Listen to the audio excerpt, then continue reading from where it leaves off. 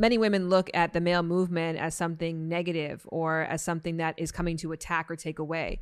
But when men are uplifted and supported and are holding each other accountable and creating community and having a space to share their ideas, we can listen more to each other. I think the result of that, to your point, is to be the bridge just for healthier connections overall.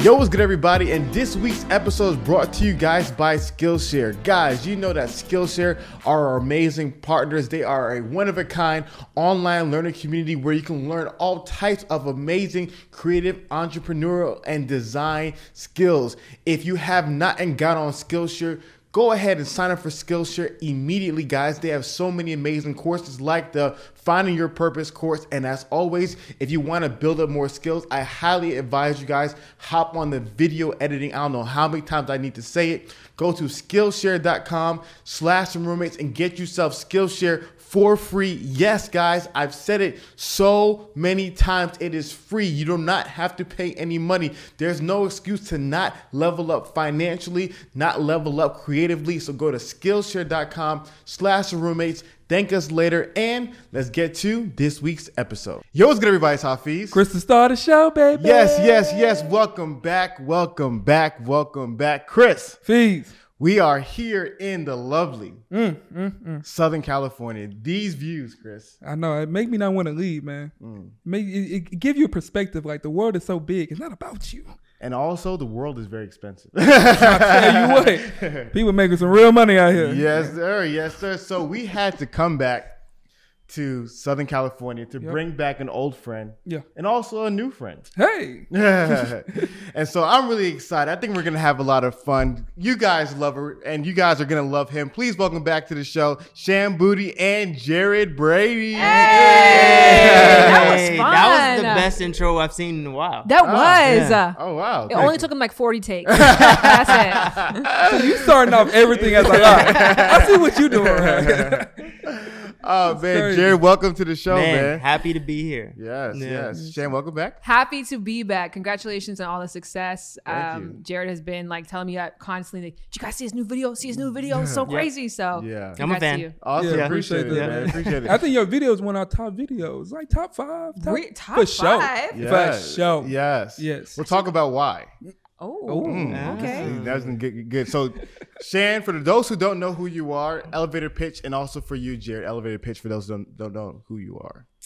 I am Jared's wife and Ryu's mom. I am a sex and relationship educator that wants people to be more confident and more competent in the bedroom. It's easy to think about me like Dr. Ruth meets Rihanna. Boom. And I am Shan's husband, Ryu's dad. I also am a podcaster and as well do music. And all around good guy, I think. Great lover. Fantastic lover. Yeah. What's your favorite thing? All right, we're going to get that. All right. Calm down. So what kind of music do you do? You know what? It's a broad range. So, but in short, hip hop. Okay. Yeah. I was thinking some type of reggae. Yeah. You know what's interesting? Is interesting is that a lot of people so I had switched styles a little bit. So first I was like really into rap, and then I kind of switched into more like pop singing. Yeah. And now people are like, oh, I get it. Because when I was rapping, they were like, you a rapper? Are you sure? So You're like an acoustic guitar person. Yeah, exactly, right? You should be on the beach somewhere, right? No, and he went to like an Afro beat summer where he's like, I'm gonna start making Afro beats. I was like, I don't know if it works that way. I don't think anyone can just tap in, right? Yeah. Sometimes. I think How was the music though? Music's great. Great. I love it. It's been a really good year. Obviously, the pandemic did a little damage, but ironically, it's been my best year musically because of That's I think people are now enjoying music at home. Yeah. Jared just gives me such Los Angeles vibes, That's what I'm man. saying, Like man. when I think of LA, Is he bringing I feel so relaxed. tourism board? He's making me feel comfortable. I don't know. You know, it's chill. Yeah. He's like, just calm down, man. Everything will be all right. Thank you. So, what I want to do is I want to break the episode up into 2 parts, right? So the first part, I want to touch on some of the things that women are saying. And in the second half, I want to touch on some of the things that men are saying. The organization. Yes. So Shan, first and foremost, also congratulations to all your success. You know what I mean? 100%. You have been killing it. You know, I was watching Too Hot to Handle, and all of a sudden Shan popped. Shan's been killing it. So congratulations to all of your success. And so what has it been, the past year, like as you've been working, as you've been grinding, like what has it been like for you? It's been incredible. I think that what the pandemic has done is make people prioritize intimacy in a way that they haven't before. So I'm like an OG in this space where I've been talking about sex and relationships for 15 years now, in some format through media. And I had to constantly reinvent people to the idea that hey, this is worth your while. And then now there's people like you, there's not billions, but there's so many different ways that people are engaging with this topic and saying, hey, it's not just for Valentine's Day. It's not just when things go wrong. I should be learning and talking about this all of the time if I want to have a full and enriched life. And I think because the pandemic made people really realize that when everything else is in the shits and you can't rely on your job and you can't rely on your way of life or going to the club, it is the quality and quantity of your relationships that really does matter. So it's been a good year. Yeah. That's what's up. Like that, huh? How's the past year been for you guys? Amazing. Yeah. It's been up and down. It's been challenging, but overall we can't really complain. Our audience has grown. These guys have taught us a lot. We are definitely reaching out to them, making sure they're getting their lives together. So that's the biggest thing, with this business and with this wave. It's never ending. It's always new challenges. It's always exciting. So, I'm grateful for all the success that we had and, thankful for, the position that we're in. So you guys are going through a boom right now. Man, it was, it's been pretty dope, man. I think last week we gained 30,000 subscribers. What a sentence. Yeah. 30, that's a stadium. Yeah. So it's kind of you get into this place where now you start seeing that after all these years of work, now all of a sudden it's starting to pay off. Yeah. But, just trying to go just as hard and just Did you get a lot of men subscribers over this past pandemic? So 85% of our audience is men. Wow. Yeah, 85% of 350,000 people that subscribe are men. So I'm 85% women, so that's interesting. I'm 90% women. Oh, wow. Wow. Yeah. So what's funny was 2018, we were 80% women. Yeah. Wow. 100%. That is really phenomenal. Yeah. Switch the audience up. Yeah. That's beautiful. Yeah. That's what I've been trying to do. Yeah. Because you guys come up in the comment section all the time, you guys should do something with the roommates. and I always looked at your guys' audience I'm mostly men, but I was maybe they have a big women following because the 90% of the women that are following me, they're roommates. So it's cool that you guys are breaking into that man. Yeah. It's important. Yeah. Have you lost women or just gained a lot more men? Both. 100%. I feel they thought it was theirs, and then it was So the ones that understand us and the message, they're the ride or dies. We have our people that have been watching us since 2017. Shout out to the 10%. Shout out to the 10%. The ones that left. It's a good point because there's that really interesting divide that I've been seeing happening lately is the divide between men and women. Yes. And it's getting bigger and larger. And I'm curious to see what your thoughts are. Do you think that's because men are being more vocal now? 100,000%. That's exactly what it is, huh? Yeah. So I don't know how you guys feel about these two people I'm about to name.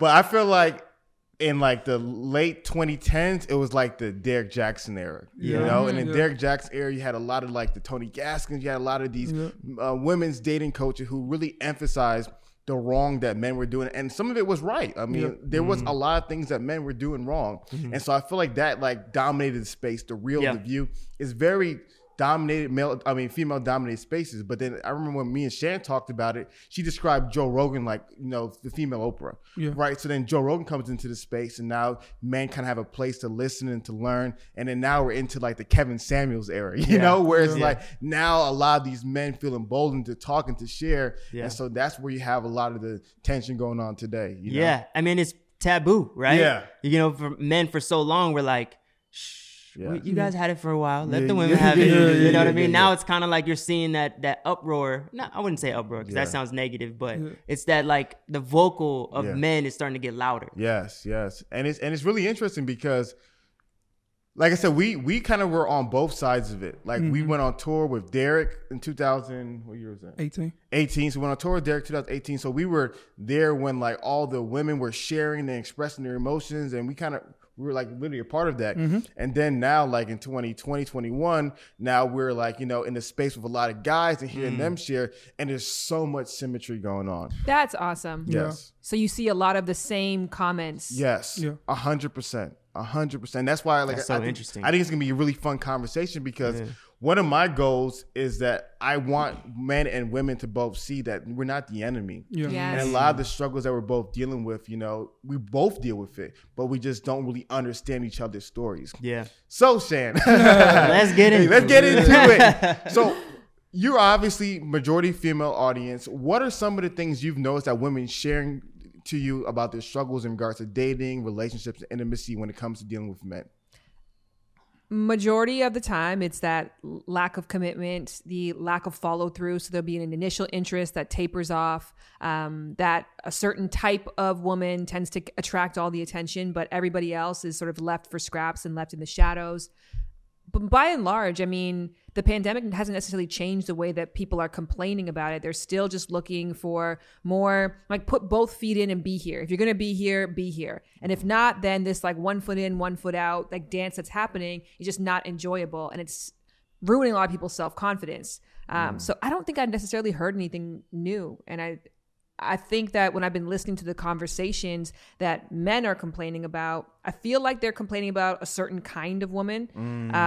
Whereas in the average woman is like, no, I'm interested in listening. I'm interested in knowing what you want. I'm interested in being here for you, but I need you to actually show up for that discourse to happen. That is interesting. That is very interesting. I feel like we think the exact opposite.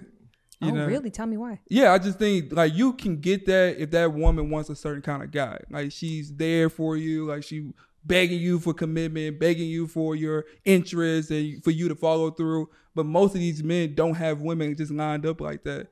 They are trying to get that from them. That's, I guess, to your point, maybe you're hearing the same thing on both sides because it's almost hard for me to envision a world where a man who's got some form of seduction to him, doesn't have to be physical, doesn't have to be monetary, but he has something about him that keeps people wanting to come back for more, that if he just takes the time to actually like engage, that there aren't people who are also interested. Nah. You said something that was interesting was that, were you saying that some of the men don't have the women lined up, or was it the other way around? The women don't have the men lined up? No, I think it's the men don't have women lined up. I think the women don't have the men lined up. Well, that's the thing. What about the people who don't have them lined up? Why don't they get with each other? Yes. No, 100%. I mean, I think that's the conversation that we need to have. Yeah. You know, and so I say that because, you know, these guys. Real quick, Chris, before I cut you, let's not talk about the guys. Okay. I want to understand the women because I think we can share with the guys. We'll do that later on, but I really want to understand the women. So the women are sharing to you that there's no men lined up. So what can you break down? Like, what are their usual experiences like? Having an interest in somebody, wanting to invest time, that person ghosting, no explanation. Having an interest in somebody, maybe the relationship becomes sexual and then it just stays in the sexual realm and doesn't advance to something else. Or I'm trying to think if I hear from people that the people who DM me are not going to, it depends on what your audience looks to you for. So they don't look to me for how do I get? They look to me to how do I maintain? Or like, how do I make something that's already there a little bit better? So I don't see a lot of, hey, like I'm struggling just to find any guy to be attracted to me. It's more like I have somebody who I do enjoy, but I just feel like the effort is not being reciprocated. Yeah. And the age is important. Go ahead. The age is important because when you talk to 18 to 25-year-old woman, a lot of times the men that they're dealing with at that age, for lack of a better term, I don't know if we can cuss on here, but they're mostly fuckboys. You know what I mean? And so I think their experience with men at that age, they lump all men in that same experience. And so my audience is older. Your audience is older. Mine is younger. Okay. So like the women that I have came in contact with that follow me and talk to me, a lot of times they're just like, I'm dealing with this guy.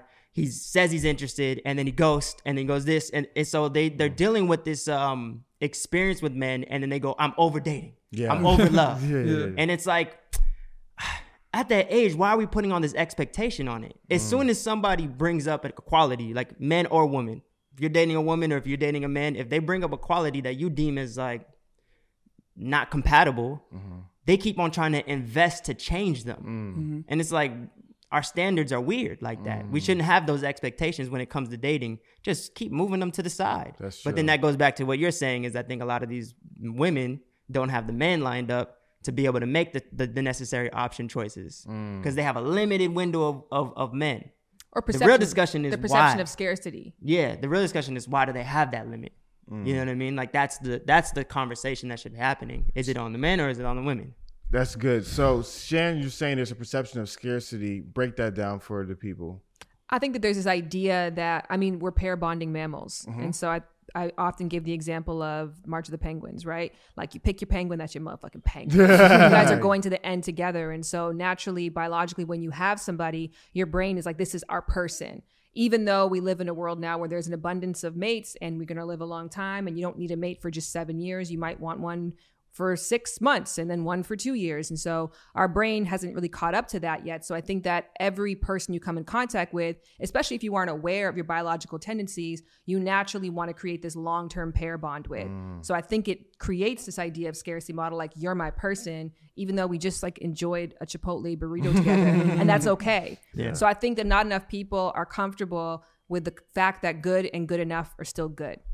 We could have had a great experience and then this could be as far as we go together and I can let that go and not be resentful about the fact that they can't go further because not everybody's meant to be your forever. And if they were, you'd be a polygamist. This is all really interesting data that I'm gathering because like I said, for me, what I really want to do is I want to really understand exactly what you guys are hearing from the women and then I want to juxtapose it from what we're hearing from the men because I hear things from the women as well. And so we're kind of crossing hairs a little bit. And so I'm trying to think. So Shan, you made a point earlier where you said that the guys are ghosting them. What do women define as ghosting? No explanation for why the intimacy isn't furthering or continuing. Okay. It just stops altogether, right? Okay. I mean, I think situationships is no explanation for why things aren't furthering, where you're just like, so we're just having sex and getting Wingstop like forever. But ghosting is when all of a sudden there's just no response at all. I'm curious to what kind of guys like these women are talking to. I mean, I've seen the gamut of people and they're not all the stereotypical, you know, for lack of a better term, like Jared's brother Cray. I was just about to bring that up. Classic fuckboy. He admits it. Okay. He's been honest about his experiences with this. And like, I think that he fits in the stereotypical look of one, stereotypical style of one. But when I'm seeing people, it runs the range of people. I think that's also too, like the lack of accountability that exists in our world, because if I meet you online, there's nobody that we know in common. We don't go to the same grocery store. so I'd rather just not have that awkward conversation with you. But I haven't seen like a prototype of a ghoster. I think this is the ugly truth of the matter is that when men ghost, there's two reasons why they would probably ghost. Okay. One of the reasons is, I don't know if I can maintain this relationship. She's out of my league. That's like the nicer league. That's the nicer truth, right? And lesser. The other truth is, I know she's not wifey material and it's easier. I don't have to have that conversation. I just ghost. And that's an ugly truth that a lot of women don't want to hear. But then there's the third truth that people want, which is like, I'm just afraid of love right now. I'm afraid of intimacy. Yeah. Well, that's the I don't know if I can maintain this relationship. Yeah. You know, and the other truth is the one that everyone gets angry about, because it's me. Yeah. It's actually me that is not attracting this guy and attracting a F-boy. But that's the thing. A lot of it is just like, he's not interested for the long run. And instead of having that conversation at that early stage off of lack of character or whatever it may be, it's easier just to be like, I'm going to ghost this. Interesting. That's so interesting. You have any questions, or do you want to go into some of the guy stuff? No, I mean, I'm just really curious of what kind of guys these women are talking to, because I feel like So do you think that's majority of guys, or you think that's the minority of guys? It's hard to say. I I don't have enough experience with men like that. So I don't know if it's the majority, but I hear a lot of times from women that this is what they're dealing with. Yes. And I'm sure. I think across the board, I mean, ghosting is an indirect breakup strategy that is relatively new because prior to 2012, the number one way people met was through a mutual friend. It's very hard to ghost somebody when like you didn't text back Sally. What the fuck? Like I introduced you. That's weird. Whereas now there's nobody that you have that accountability for. So I think that there's like this rise of it happening because people are like, oh, I don't have to have this awkward conversation. But then we talked about this last time was with you guys in general, that people just don't learn how to be in relationships. They don't learn how to connect. It's not modeled for them usually within their household. It's not modeled on TV. And so the opportunities that you do have to learn are through the bad relationships, are through the misfires. And the person who is ghosting is robbing you of an opportunity to learn and to educate yourself. And so the lack of communication on like, hey, here's where you're falling short of being a good intimate partner. Now the caveat is for me, right? But by and large, like as much as people want different things, the main ingredients are relatively similar across the board. But that breakup strategy is robbing people from a chance to like learn and right the wrongs of society and of their parents who again never taught them how to be in meaningful relationships. So now this is all good stuff. So now I want to share a little bit about what you guys said, and I want to share a little bit about what I'm getting from the men. So there's a study by the University of Indiana that said 1 out of 3 men between the ages, I think it was 18 through 29, had 0 sexual partners in the past year. Yes. I just was on a we were just talking about that. panel today where that was brought up. Yeah. And so what you see is that there's a lot of guys who are in these incel communities, right?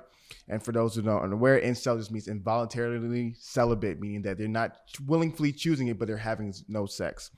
And so what you've communicated is exactly what I've heard from women sharing, that there's a guy they're dealing with and they're trying to learn how to get him to commit fully to herself. What I'm hearing from guys is, I don't have a girl I can commit to. So I always say like there's 4 major dating hurdles where it's like there's a meeting problem, there's an attraction problem, there's an evaluation problem, and there's a commitment problem. What I see is that women struggle usually where it comes to evaluating and getting a guy to commit to them, and where men usually struggle is meeting and attracting. So what I've noticed is that a lot of the guys, what they come to me is about having no women and trying to get one, where a lot of girls are struggling with, I have this guy, how can I get him to commit? That's fair. Yes.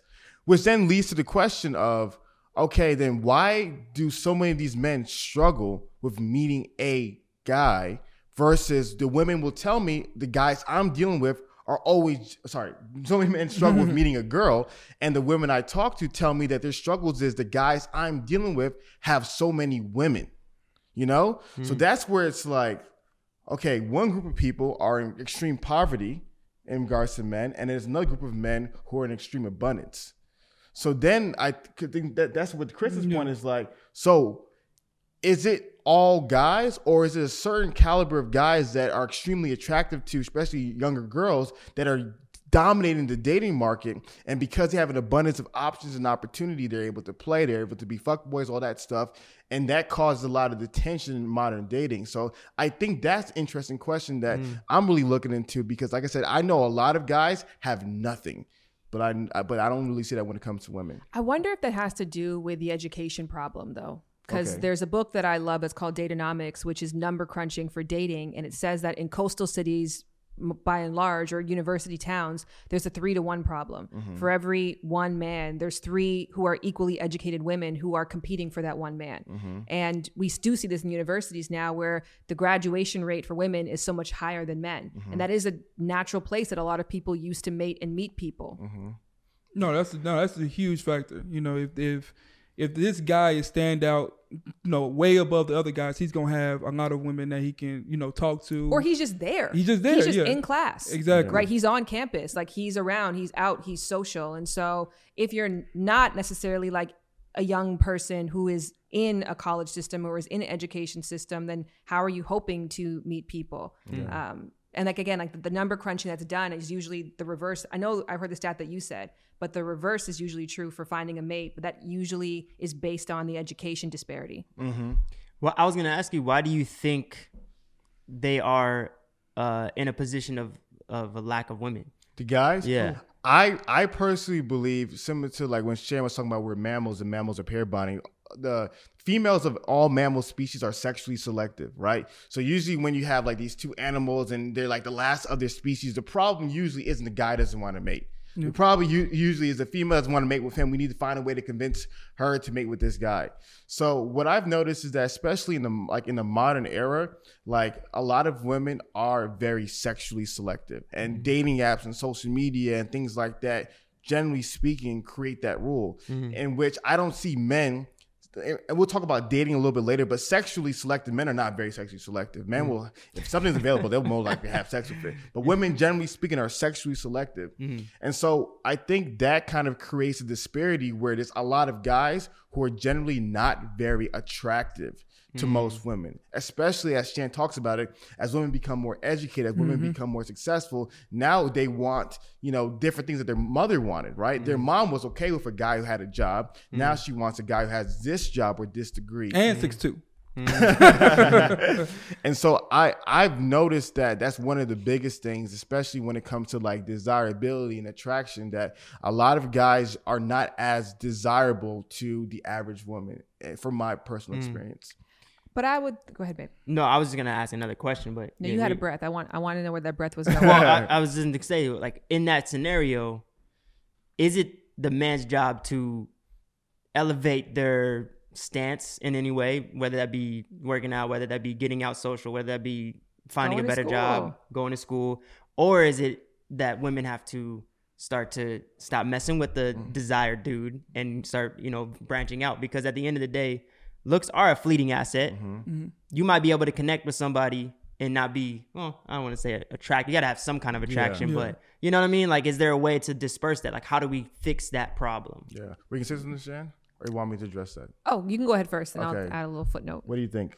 No, it's definitely men have to get better, you know, for sure. I mean, that's the biggest part, and that's what our challenge is for. It's all about getting the guys to get better, and men naturally, if they put the work in as they get older, they reap the benefits later. Yeah. So that's the thing, is like that F boy at 21, if he put the work in, he can still be an F boy at 40. Yeah. You know, and he still get the same girl. I know sometimes, because like the time commitment it takes to be a fuck boy, I could not do it. Yeah. I can't. It becomes second nature. Oh, but having the same conversation 3 times a day, having arguments that last all night long. You won't be as successful. There's just no way. There's no way. Yeah, you won't be as successful as the guy that finally picks one, and therefore he can focus on other things, his purpose, his business. Even if you don't pick one, just be honest with all of them, so you're not constantly living in chaos. Yeah. That to me would just be the bare minimum. And they probably wouldn't be a fuckboy at that point. No, they wouldn't. They'd be honest. But I think he was trying to say, if you could be a fuckboy and be aspirational and devote yourself, be disciplined, then you can go so far. You'll be unstoppable. Juggle those 2 balls.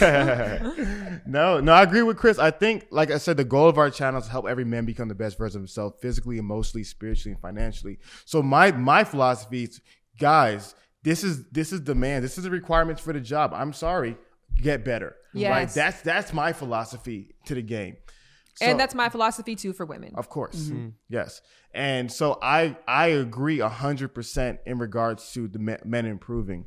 And so, without a shadow of a doubt, that should be the call for every single man, is that, hey, if you know this is what they want. Yeah. You know that they want men who are ambitious. You know they want men who are confident. They know that they want men who are financially stable. So you, as a man, go on a journey to become that person. Yeah, don't whine, don't complain, and then then expect some women to come to you. You have to put that work in. So that's what we try to teach them all the time. Yeah, it's the only area in life that you do that, right? Because like if you don't play the stock market or understand it, and you're not making gains in that area, you wouldn't be like, why is this happening? I don't understand. You're aware that it takes education, it takes mentorship, it takes practice in low risk environments in order for you to start to see a semblance of success. But also it's being aware of what the market needs right now. And this has actually even been enlightening in that sense, because the conversation I don't have to have with women is like, work on yourself as an individual.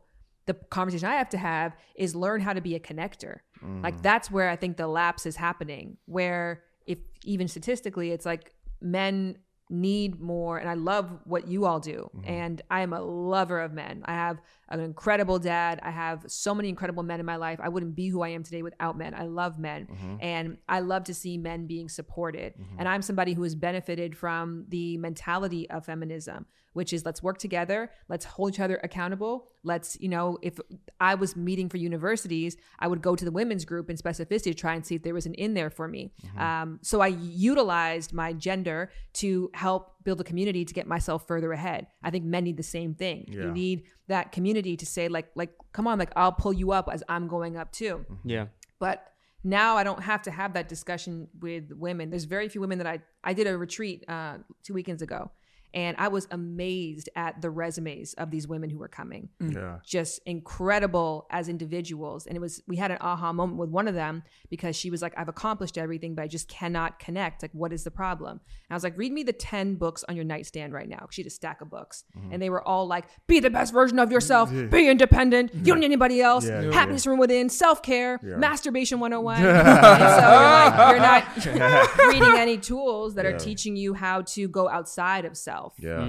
No, that's interesting because this leads me to the what I said. Your video is one of the top 4 or 5 videos on our channel, and the reason, and it's a video where a lot of men love the video. So it's an interesting dynamic, and the reason why they loved it so much was men love when women can be accountable. So in that video, Shan was sharing that one of the challenges that she dealt with was that she had an attitude. And then she said, I had to work on my attitude. I had to improve myself. I had to do these things. I had no idea. Before you, babe. Fix that. Yeah. And so that's it. I mean, you gotta be accountable and you get a good guy. Put the work in, women. And so guys love that.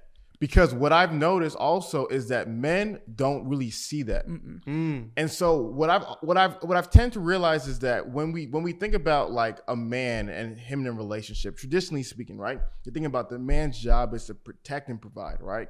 And then let's just say women's job is to nurture and support. Like we know that men just aren't born protectors or providers. Men have to be taught and encouraged and matured into their roles.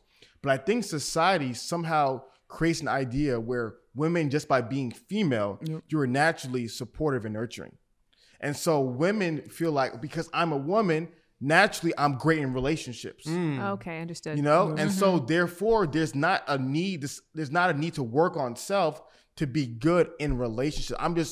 Because I'm just good at it. I'm nurturing. Exactly. Yeah. But also too, women learn how to be great at female relationships. Yes. So that's another area that we think that, I've developed this because I've spent so much time learning how to be a good sister, a good aunt, but to your point, not a good romantic partner. Yes. And so that's why when they heard Shan take accountability, they're like, man, what we've also noticed is that this is one of the biggest complaints guys share is that women will create standards for men and be like, we want a guy like A, B, C.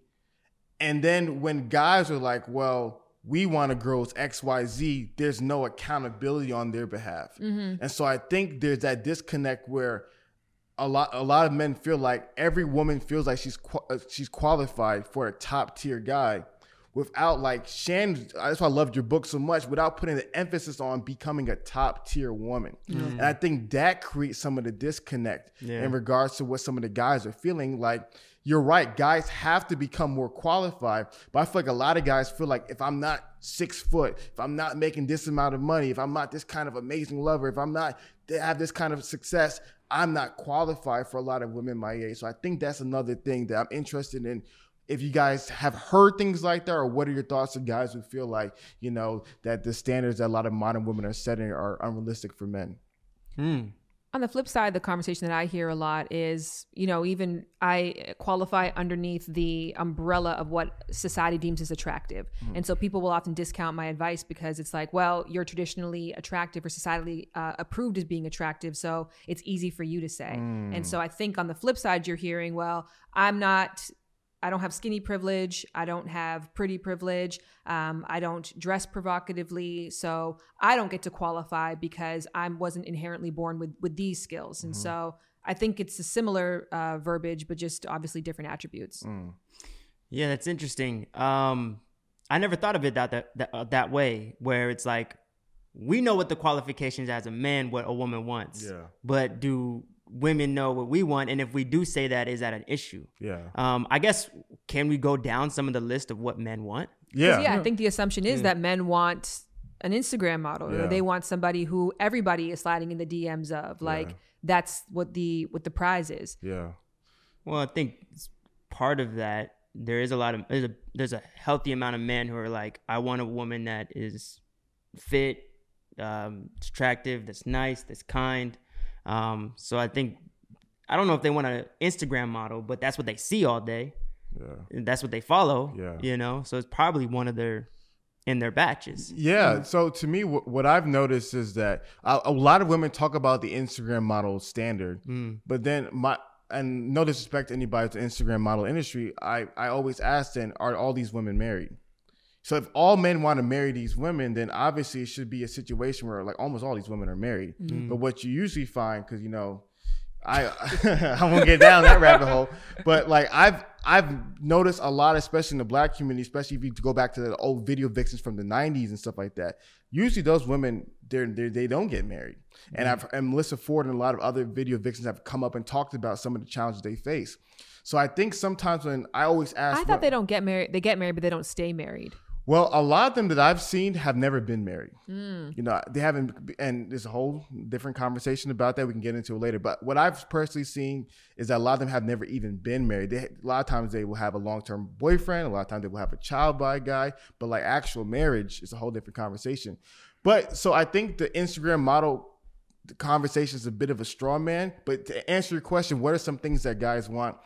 I think generally speaking, cross-culturally, guys want a woman who's fit. I think that's one of the important things. I think guys want a woman who's feminine. Masculinity and femininity is not like a heteronormative thing. It's just in even homosexuality and lesbian communities, there's a sexual polarity, right?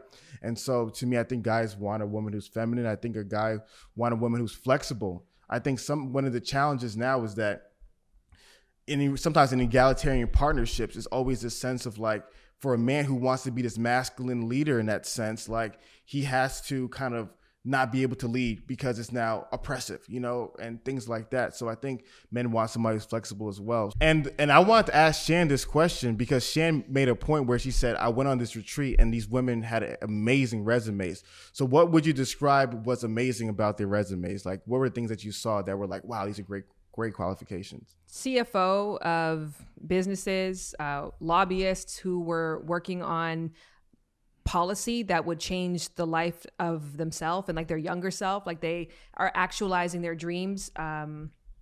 Lawyers, people who had startups that now had massive investments in them, people who moved back home to live with their family during the pandemic and actually were able to like buy their parents' home for them. So those, the check marks of the career side of things. Yes, and that's what I wanted to talk about because that's what I've noticed, like, especially a lot of women today, their success is in the career side of things.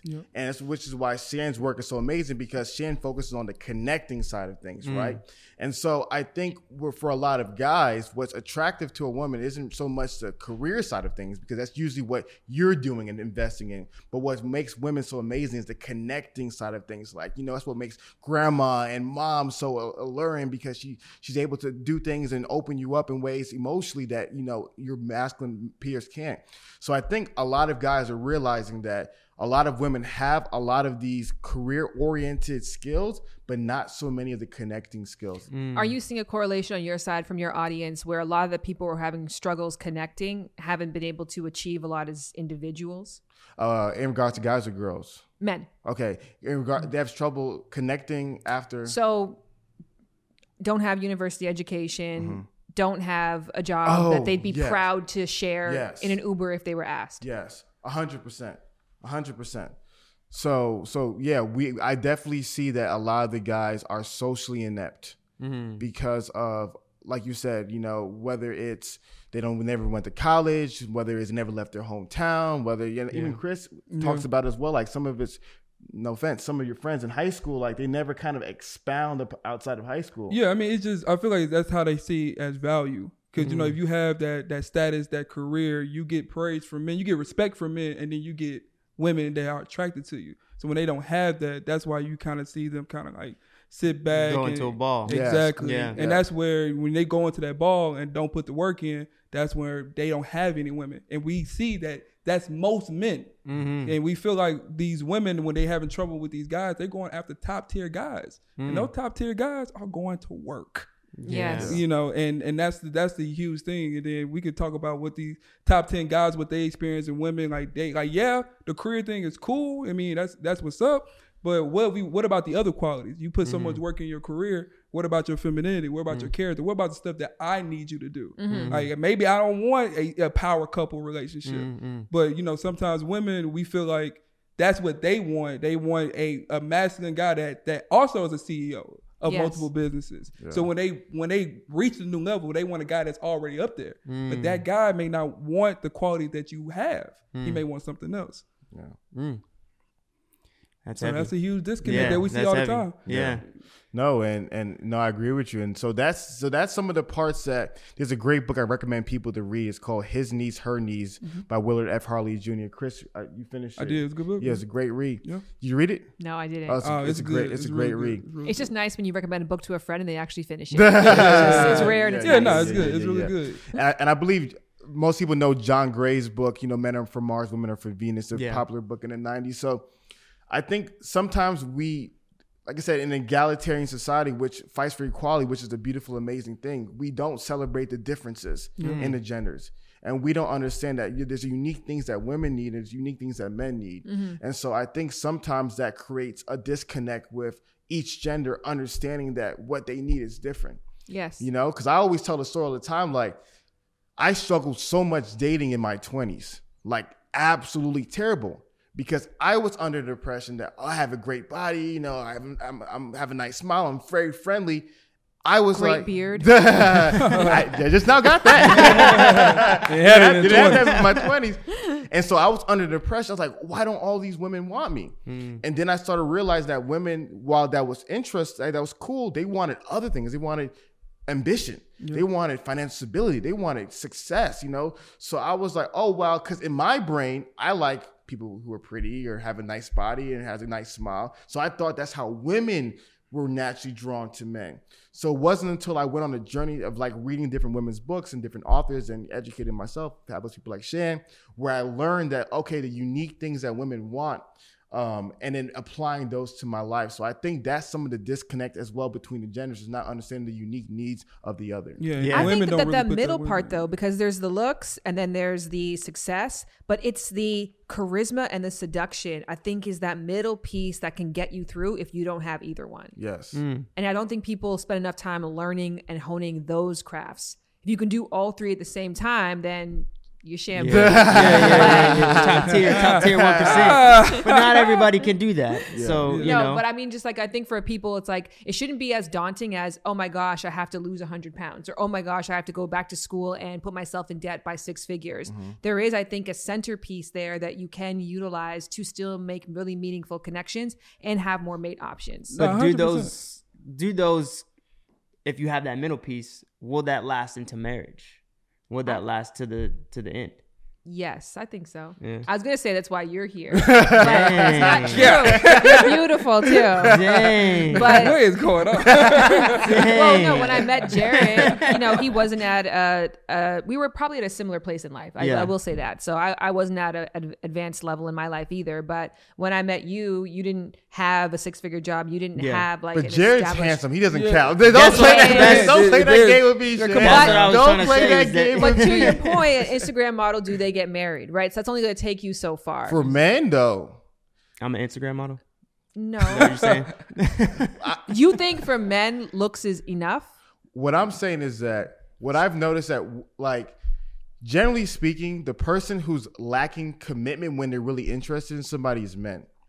So what I've noticed, if a woman is really interested in somebody, she's usually ready to commit. You know, I see sometimes with guys with options, they have commitment problems. I don't really see that with women with options as much. Once they find that guy, they like their I don't see like women having like, oh, I have all these 20 guys, I can never commit to one. I usually find them, there's at least one guy that they're ready to commit to.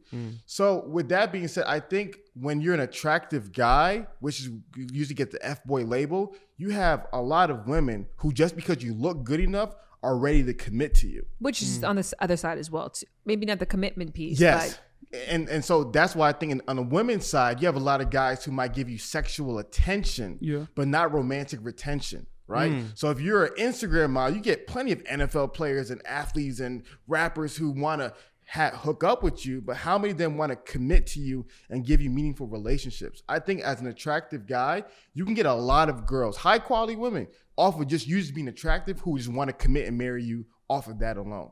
Yeah. You know, so I'm curious to what your thoughts on that. I don't know. I would have to examine that more because you found that didn't work for you. I wasn't looking like Jared. But you were. I'm just getting shots today, man. There's levels to this. Yeah, there's levels to it. There's levels to, the I game. think that might be a little bit of a grass is greener look at things because I think ultimately, also too, I don't necessarily even just count being able to get a partner. I mean, people who are in healthy connections, meaningful, healthy, reciprocal connections. Well, what was it about me at that time? Was it just looks? No. Or was it? The number one quality that you had was your flexibility and your seduction. So you was extremely charming, extremely outgoing, very caring. I think that you have the ability to hold masculine and feminine at the same time, which was really alluring to me. You were curious. And the number one thing, which is something that I tried to adopt and mirror in our relationship, is that Jared was willing to listen and adapt to what my needs were. And so was able to take on this egoless approach to, yes, I'm my own individual, but when I'm connecting with you, there's a different version of me that has to show up and I'm willing to become that version. And so I became more willing to become that version as well too. In regards to seduction, do you know how men usually get good at seduction? Humor? I think so. Yeah, I can say that. I can see that. Yeah, you can laugh. I can laugh somebody draws off. That makes sense. How many people, how many women I know? I have over 18,000 people who have submitted to me this self-summary workbook. And I think it'd be fascinating for you guys to see this, but it is data on what women are looking for in a man, what their love language is, what their big five personality is, what their Myers-Briggs is. And probably I have this one activity where it's a word cloud of 21 different attributes and you have to rank and choose your top three. Because one of the books I love, which is The Science of Happily Ever After, says statistically, we only get 3 wishes.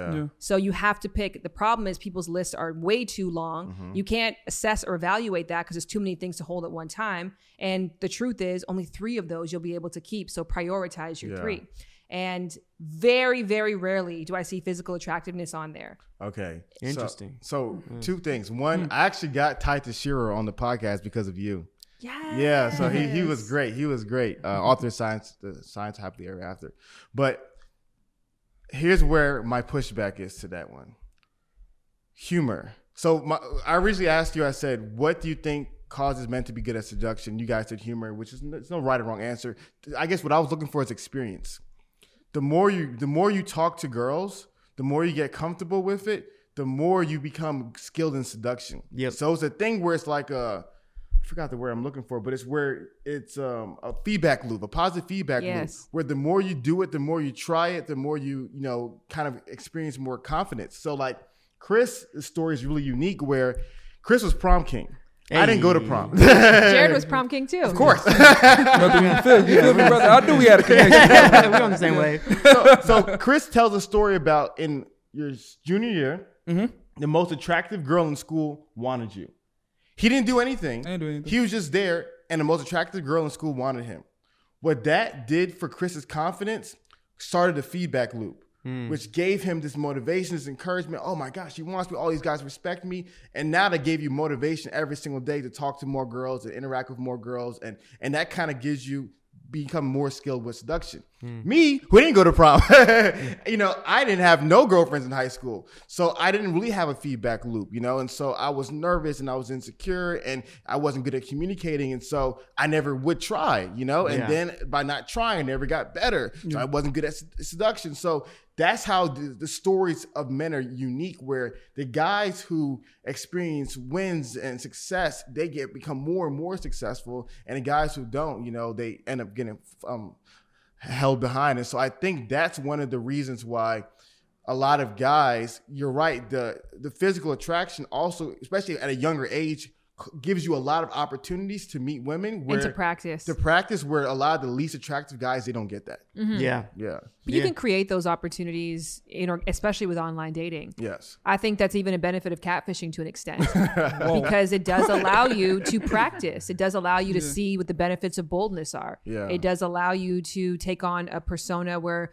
you know, I don't believe in fake it till you make it, but I believe you are whoever you consistently choose to be. I agree. So if you put yourself in a setting to be the persona of someone that you believe has the right to be bold, has the right to advocate for themselves, has a right to be confident, has a right to be charming, that might actually do wonders for you. I think if you use it as a scaffold rather than like, this could last forever, which it can't, there can be actually some benefit to it.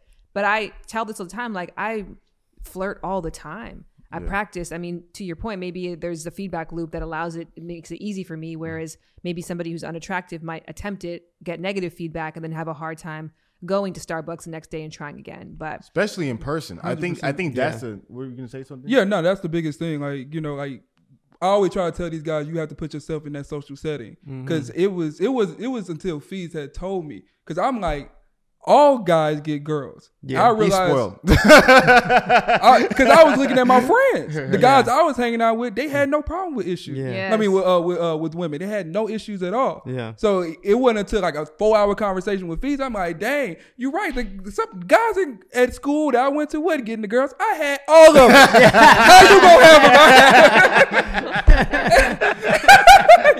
So I was like, yeah, that makes more sense. Like, so with these guys, I'm like, yeah, you have to put yourself out there, because if you just stay back and not do anything and not, you know, try or flirt or approach a woman, you're not going to succeed in this life at all. I think that definitely played into a lot of my confidence with women, was that experience. It's partly why it kept me on an option and loop, you know what I mean? Getting into different options. So I definitely second that.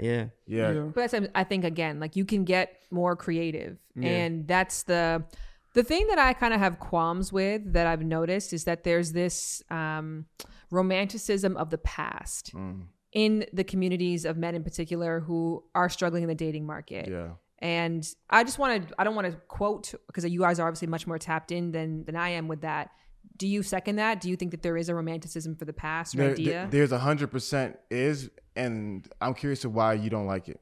Because it's so much more incredible now. There's more options. The beauty standard is so much wider. One of the videos you guys had of the clip of Candace Owens in that, you know, the 12-minute thing that did so well. I was just gritting my teeth through the whole thing. Like, this is wild to me. But which I'd love to explain it in detail. It's good. But I think what was fascinating is just this idea that there's this like one size fits all approach to anything anymore. So now if you struggled in person, there's all these options online. If you struggle with being yourself, even if you don't necessarily catfish, you can go on Clubhouse where there's no images of yourself, that you're just using your voice to practice. And so there's just so many more avenues in which people can practice in low risk environments to get that confidence up, or to get an idea of what people are looking for. Whereas before, if you weren't prom king, how are you ever going to have a shot? No, I think you're absolutely right. You know, in this market, you have to fish with different fishing poles. You know, there's flying fishing, there's deep sea fishing, there's regular pier fishing. So you have to tap into the Clubhouse. You have to tap into the Twitter or the Tinder, Instagram DMs in person. If you're trying to get better, you want to succeed. I still think a lot of guys are going to fail most of the time. If they don't have the status, they don't have the look or the expectation that these women, or the quality that these women want these men to have, they're still going to struggle regardless. I do think they give themselves a better chance of winning because they're actually trying. I still think it's still very low. I think similar to what Chris said, as a person who, sometimes I'm like, I talk about being at the bottom. I really wasn't at the bottom of the bottom. You know what I mean? I was kind of at like the bottom of like the middle class, you know? I was still getting some crumbs. I wasn't struggling. I was doing all right. And so, but I definitely understand, like Shan is 100% right. Yeah. Like, there's definitely a romanticism of the past it's just unhealthy. But there is a romanticism of the past in which I think a lot of men feel as though it was easier to get a girl in the past than it was today. 100%. I agree with that. It was so much easier back in. I think from the standpoint that Jared was heavily involved in the church before, and he often describes that as the church as being sort of that environment where you don't have to worry about anything. Like a mate is selected for you, friends are selected for you, you know what you're doing on Tuesday, you know what you're doing on Sunday. So as a result of the fact that we're becoming more isolated, there's less opportunities to meet, and there's also less assistance from the elders in like putting people together 100% and telling you, you know, here's who your 10 options are. And social media too. Yes. It's like I can, you know, speak to a girl in Cali. Like the I could fly her out, and then I could do all those things now. Back in the day, what you had is what you had. You know, what you saw wasn't what was like. My thing is, I even talked to a girl in the next school. I thought that was kind of crazy. You know, like the neighbor's school. Now it's like, shoot, like I'll talk to a girl in London. I can make it work about like that church environment still exists. You still have friends who have had great success. There's people, you know, I'm still connected with the church, and there's people who are in there and they have like not many options. They're looking for a specific type of girl or type of guy, and they just make it work. And they, you know, do the necessary work. And like Shan's saying, they have the elders who kind of guide them. Like, hey, you need to work on this, and she needs to work on this. And there's just like a brotherhood and a sisterhood that's there that helps them keep that unit together. Which right now it's like there's so many options. So as soon as we get into a little tiff, or we don't have that time and that history built, 9 times out of 10 they're jumping ship. Or they got 5 on the back burner that they're about to go to because they have that Instagram scroll or the Twitter scroll. It's so easy access right now. So that plays into I can understand why somebody romanticizes the past, but at the same time, the past there's some negative there too. Of course. Like a lot of, you know, I hear a lot of people being like grandma and grandpa. I'm like, well, back oh my God, that part drove me nuts. Your grandparents were staying together because there's no Instagram. No, they were staying together because they would have gotten ostracized from their family if they attempted to leave. Even though my grandfather was a drunk and an asshole and a womanizer and a cheater and a beater and all the ers in the world. But some people's grandparents stayed together because there wasn't Instagram. I do understand that. No, and that's a part where, like you said, that's where it's like the duality of it. It's like the modern era benefits women and it kind of hinders men because in the past it benefited men, and to me kind of unfairly, right? So in an arranged marriage setup, men win. I have to do no work. I have to not be charming. I have to not have to be seductive. I don't have to talk and meet girls. I can just do my thing, and then my dad will bring me wife. Pretty easy. You know? She'll do work. But they still have to be impressive. Oh, yeah. I guess what I'm saying is, generally speaking, is like, you still have to be impressive to an extent, but it's like the work of actually going out and finding women and having to like convince them and meet the parents and all these other things, like that's kind of done for you by your parents.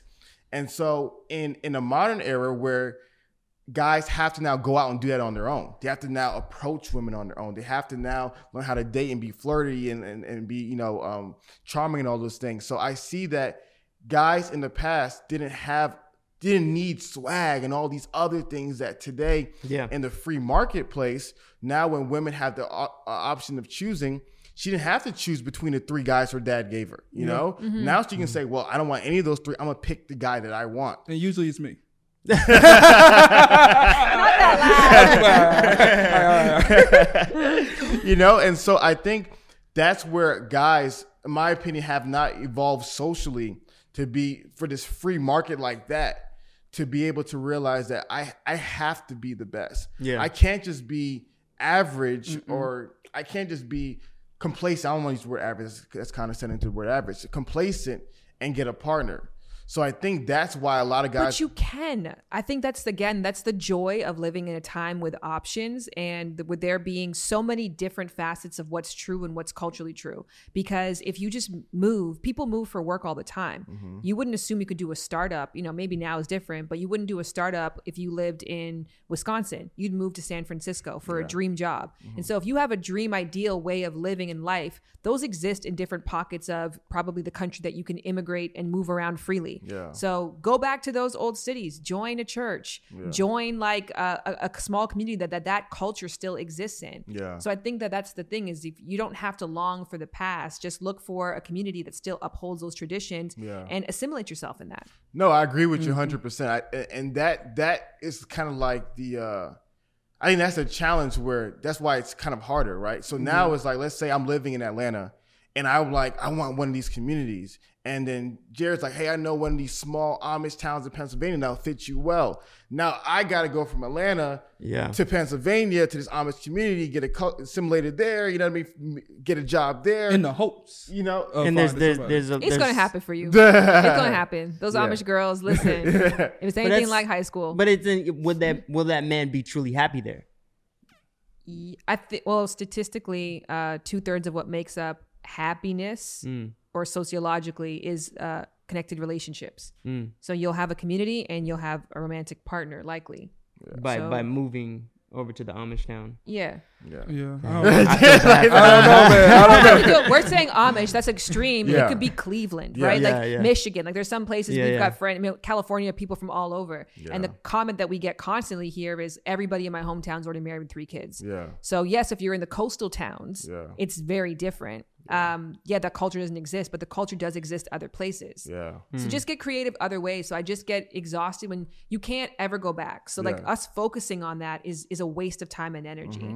And we lack progressiveness. Yeah, no, I agree with what Shan said. And that's where I think is like the added level of work that people are just not prepared for. Yeah. Like I said, guys are used to, I just stay in my hometown. The girl in high school, we say she likes me, I like her, we get married. That's all the work I got to do. Versus now, like you said, you have to put in the extra level of work. And that's kind of, to me, the general message that I'm like, yo, we teach guys is that we can't go back to the past.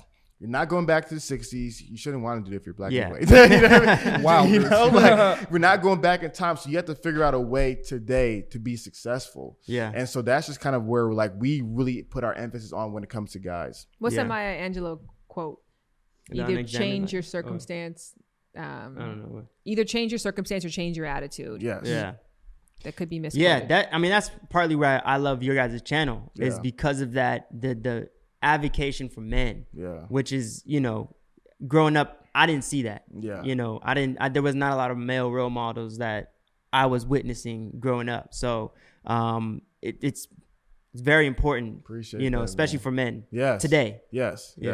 Yeah, and women to benefit from that work as well too. Yeah. And I think that's also a problem too, that many women look at the male movement as something negative or as something that is coming to attack or take away.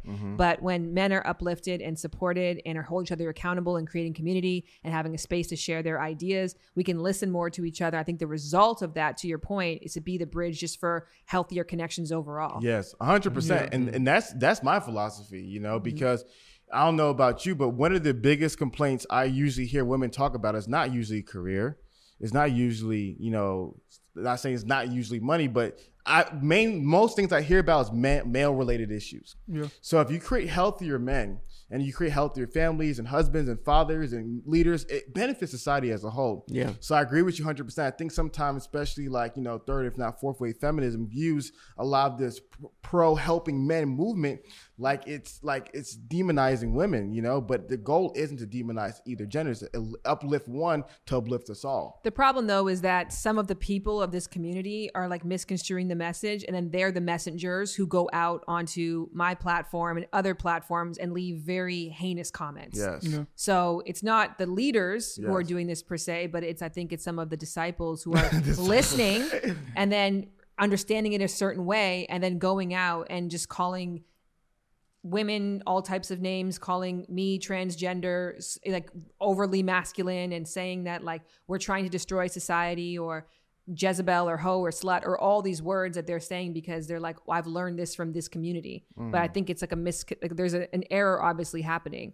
So people are you feel like there's a community of whether it's large or small, but it's a community of men that go to your channel and they're kind of attacking you and stuff like that. Yeah, I'm not appreciated by men in general. Yeah, I'm not loved by. There's men and women on both of those tiers. I think they're a similar community who are just fed up. Yes. And so there's a dark side to each person, right? Yeah. We all have it. Yeah. And we've been told, keep that down. So the online community is not a real representation of reality, right? That's true. Yeah. They're not yelling that to you on the street. They're just getting this dark side out. Yeah. And sometimes it's exaggerated. Yeah. And it's hard and I'm sure you guys relate to it when you're reading the comments or you're seeing them, it feels like that's reality, but it's really not the reality. No, that's good. Big. Yeah, because I'm trying to think now. Have you guys ever had Chrissy on your channel, or are you familiar with Chrissy? The colorism girl? Yes. No. Colorism. She's fascinating. You guys should have her on. I think that there's Not interested. I think she's very fascinating. I think she's got a really interesting and unique message, but I also think that people hear a little bit of what she has to say and they take that and run with it, and then that becomes what people think her message is. Yeah. Who is this? I'll show you some videos of her afterwards. Because I think for me, because now I'm trying to think about what you just said about some of the guys. I think first and foremost, I think a lot of guys are hurt. That's the reality. So when we see that, when people are like, "Oh my gosh, Kevin Samuels is talking to all these bitter, hurt men," and I'm like, "Okay, let's play that story to be true. Why don't we ever ask, why are these men bitter and hurt?" Mm-hmm. Same thing with the women. Like, "Oh, you guys, all these bitter, angry women.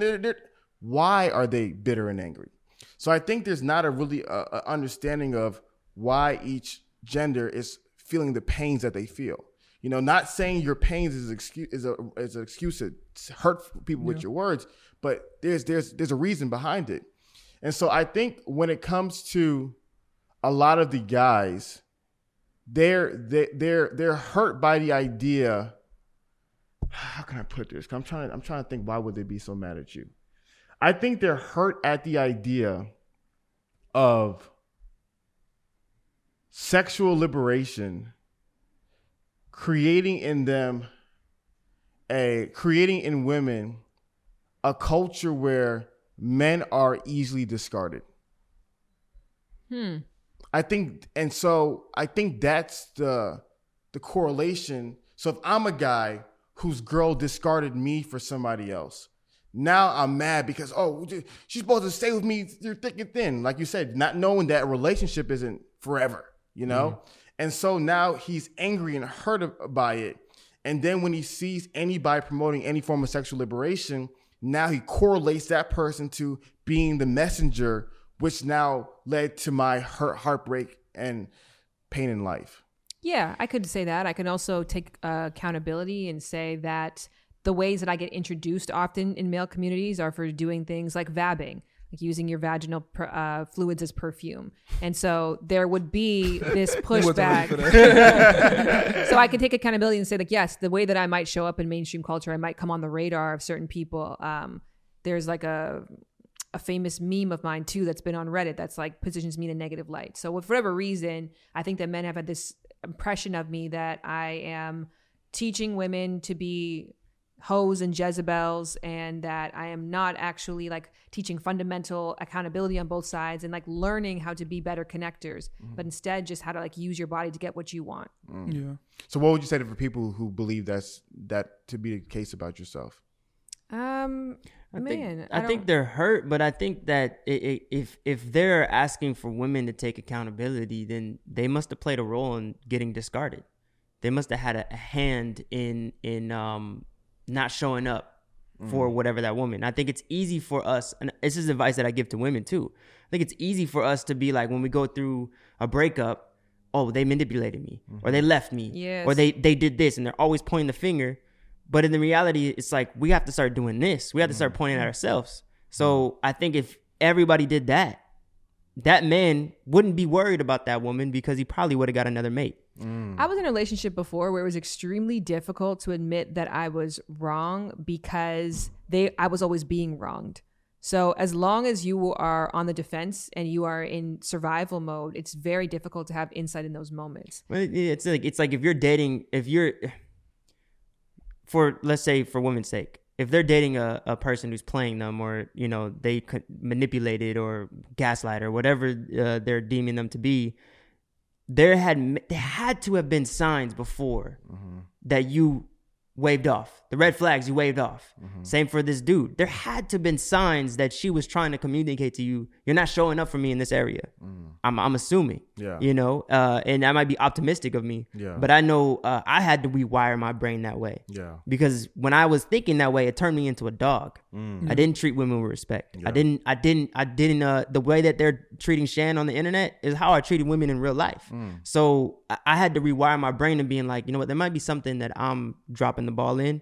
And as soon as I started doing the self-work was when my relationship became successful, you know? Yeah, no, I think that's really the key. Because to me, like, for those guys to watch the video and then to comment and then to repeat over and over again, there's some kind of hurt. You know, there's some kind of trauma there because, like, to take the time out and do that, it's kind of insane. You know, like, there's a disdain for the modern woman. I think especially if you have a romanticism for the past and you're looking for more of a traditional woman. And I do actually want to take responsibility for something that was said in that interview that you had mentioned, Fees, I thought was really great, in that modern women have made traditional women feel bad about their desires. And so instead of it being feminism is about be who you are, it's be this version of yourself. It's be this person. And I do think that modern women could do a better job of uplifting the values and the validity of traditional women who do still want that. And that is a beautiful choice. And that is an awesome thing to want for yourself. And it doesn't make you less. And so I think that maybe every modern woman looks as if she is dismissing or undervaluing the kind of woman that man may want. No, that's a really good point, because I think that to me is the win for like real feminism. The win for authentic feminism is women having the freedom to choose whatever they feel like will benefit their lives the most. Whether it's a job, whether it's a family, whether it's traveling, whatever it is, you have the freedom to not be constrained by society to do what you want. I think a lot of guys feel like it's kind of, instead of like having the freedom, it's like the conditioning to be this certain kind of person, right? Where you see, what I've noticed is kind of interesting is that when you hear messages from men, it's like, men, be whatever you want. Men wear a dress. Men paint your nails. Like, men have this freedom to, like, society kind of pushes, in a sense, like a narrative, in my opinion, to create more fluidity amongst men. Whether people agree with that or not, it is what I've seen. But in women, I see a lot more, like, it being more rigid. It's like, if you don't have this job, if you don't have this career, if you're not this kind of woman, if you're not, you know, you don't need no man. Like, it's kind of like you have to be this template in the modern era versus having the freedom to say, you know what makes me happy is never having kids and working my job. Or what makes me happy is leaving my job and staying home with my kids, and giving women the freedom to choose. And so I think sometimes guys get mad at times because they feel like society is trying to condition women to be this. And a lot of men feel like this is not what we want. Is this an overcorrection though? Because this would be the 100%. flipped conversation 10 years ago. Yeah, it's interesting. Growing up, I didn't feel that it was promoted to be the feminine dude. I felt like it was promoted to be like the tough, hard. I mean, it might be different today. Yes. I think back in the, how old are you? I'm 29. Cool. So we're in the same era. So I think like back in the 90s, that era was definitely the hood era. Yeah, you know what I mean? Like, no, you paint your nails? It wasn't but maybe today, and I'm sure, like, I have younger brothers, and it's interesting because I don't know if they were affected by that at all. Like, their masculinity is very important to them, and almost like they look at me like, bro, you a little too feminine, man. Like, it's interesting. It's hard for me to get with the narrative because I've heard that before. That like men are promoted to be more feminine, and men are promoted to be, you know, wearing a dress and doing that. But I don't think society looks at it as a good thing. Well, that's a great point because I think it goes back to the environment. So like when I was teaching in the inner cities in Fort Worth, Texas, it was toxic masculinity. You know, it was straight up like, you got to fight. It's straight up, you can never cry. You can't smile. Like, there was a culture there. You can't smile. You know, definitely. Don't laugh around. You know, but then when I was in the suburban schools, it was like, hey guys, if you fight once, you're expelled. Hey guys, be nice. Hey guys, tell us how you feel. Like, express your feelings with the guidance counselor, you know? So I see kind of like, depending on the environment you're in, you're either in that place where it's like that hardcore old school masculinity, or more in this more progressive era where they're trying to, make sure that men aren't these, macho, abusive guys, that there's a caricature of how men were in the past. So I kind of see both of them. And there's not a lot of space for that man in society anymore. Yes. Yeah. So just by way of automation, a lot of those macho positions they're utilized now by computers and robots. So we don't need that. We need cooperative. We need people who are good listeners. We need people who can lead and follow at the same time. We need people who can be vulnerable. And not just from a work setting standpoint, but also you spend more time in the home now than ever. Yeah. You're not going to work from 6 a.m. to 7 p.m. and eating 2 pieces of chicken, going to bed anymore. Okay. You're home all day with your partner. I have a question for you, Shan. So if you were to describe, everybody can answer the question, but I'm interested in what Shan will say. If you were to describe the type of women, not type of men that women desire, not by what they write, but by they actually date and go after, how would you describe that caliber of man? Say that one more time. Okay. I'm sorry. That. So if you were to describe the type of man that most women would desire and go after, not what they'll write on paper, but what they'll actually go out and date and want to be with, how would you describe that man that most women, from your experience, desire today? I would say they would want somebody who is successful financially, financially stable. Financially stable over financially affluent, I would say. Okay. Financially stable. Somebody whom they can bring around their network, and that their network connects with that person, or that network approves of that person, like looks at them as admirable.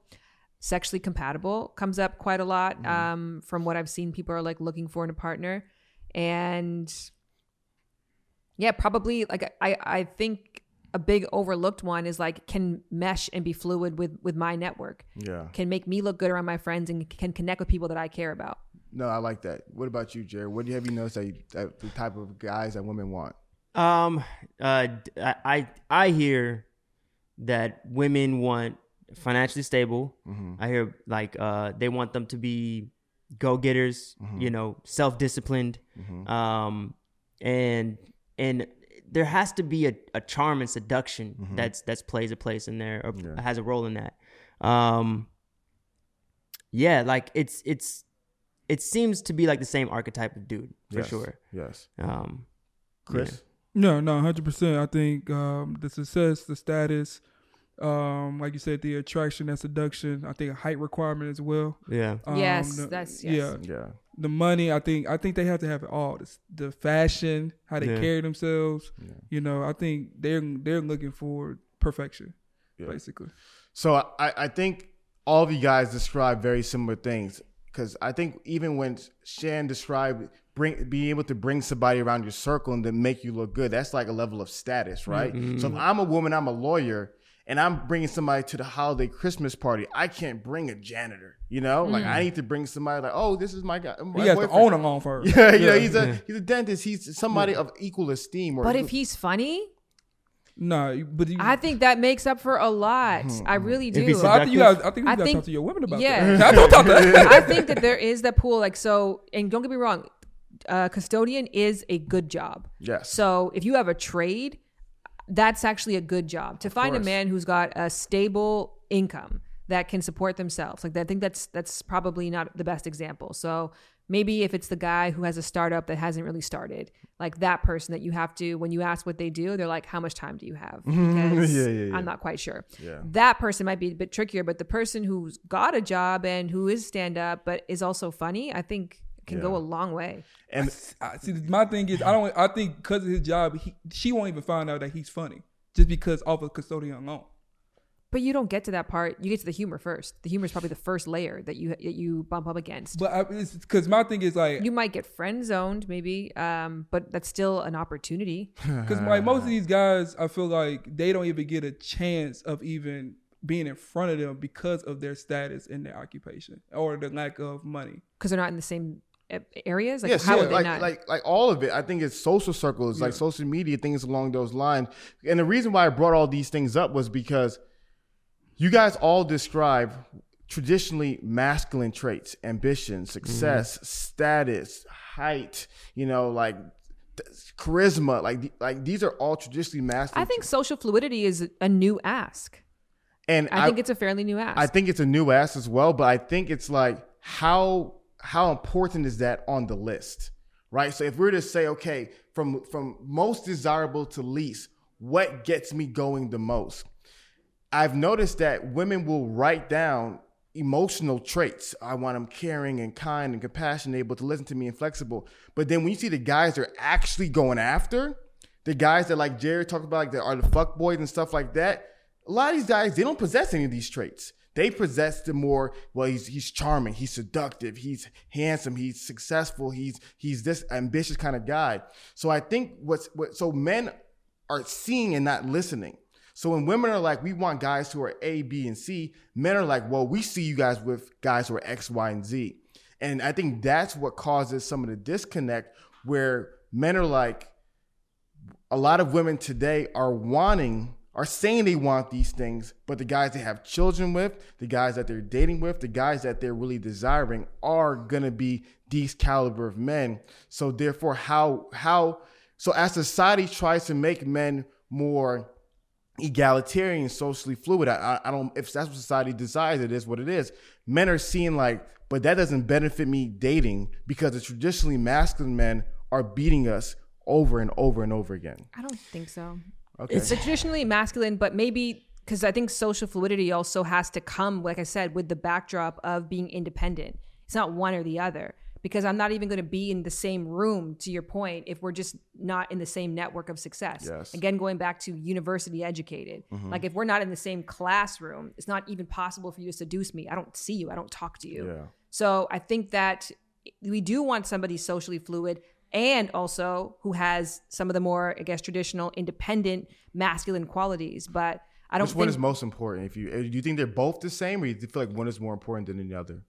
I think it probably is true that majority of heterosexual women want somebody who is financially stable as their number one. Mm-hmm. I didn't. Yeah. And I know other people who also don't. I think that there's also... But do you think that if I didn't develop the skills to bring in money, social fluidity was probably your number one? No, I agree. This is a great question. But I agree. This is a great question. But I think, do you think that if I didn't develop the skills over time to be, bring in money and add an asset in that area, would we continue to work? Oh, absolutely not. Yes. No, okay. Well, because I grew. So as I was leveling up, and like I didn't expect you to be what I wasn't. So I was still also at the same time willing to work with people who were where I was, because I needed to be worked with as well. But yeah, if I was continuing to level myself up and I had ambition and my partner wasn't mirroring that, we just fundamentally wouldn't have the same lifestyle. Yeah. One of my favorite psychologists talks about like the 4 tent poles of a good relationship are similar values. And so what you care about, I care about. Similar morals. So we have like we have the same long picture of life, similar lifestyle. If I go to church and you don't, it's going to end up being a problem. And then just proximity. Yeah. We have to be around each other. Yeah. And a big way for proximity is we have to exist in the same social networks. Yeah. No, I think it's interesting because I think, to your point about the masculine and feminine, I find that a lot of people think of the exception to the rule. But if we go down to averages, is it an average that women want masculine men and men want feminine men? And I go for us, like I'm pretty balanced between the two. Yeah. But the one thing that I will say about each of us, and you're very masculine, that's you're very masculine. So I find that the only reason why it works is because my masculine side is not in question when I display the feminine side. Yes. Although you are masculine, your femininity is not in question. That we know, like it's visually represented that yes, we can tell that there is a soft, nurturing side to Shan. But I think it's overlooked because when people hear, oh, we want masculine, they're thinking about all the nuances. Like, oh, well, I'm attracted to a man that's, we think of Prince. We think of, we think of all the exceptions to the rules. Yes. Yeah, exactly. And what's the average? Yes. That's the interesting part. I love that point because point. that's exactly what I think. And then even like when you say people like Prince, it's like Prince was a musician. So the more feminine musician, that's still masculine competency in a weird sense. Like, being a singer who can sing songs, like there's still a level of masculine competency that's attractive and it's a level of ambition and drive and purpose and passion that's also sexually desirable. And so I think that's probably some of the things in which I'm seeing going on in society is that a lot of the women, the things that they're wanting are these things. And then the question becomes, are the men also wanting that? So to Shan's point, Shan was like, one of the first things that women want is financial stability or financial flourishing, whatever you want to define it as. And so a woman will think, okay, to be qualified for this financially stable man, I need to be a financially flourishing or financially stable woman to be his partner. But the man is not naturally picking that, right? Yes. So I think that's what creates a disconnect, because not saying women are doing this to get men, but when you're like, I want to get a guy and I'm putting all my energy into my career and into making more money and getting degrees to be his equal, only to realize at the end of the day, he's not requiring all the things I spent all my years trying to gain.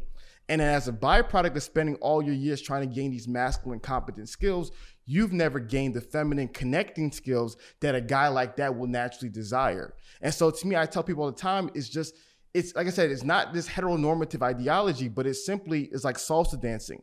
Some people in the bedroom want to be the competent leader. That's what gets them going. Some people in the bedroom, what gets them going is being the willful follower, right? It's just salsa dancing. Some people like one, some people like the other. If you're a masculine person, you probably wouldn't enjoy going salsa dancing and being led most of the dance.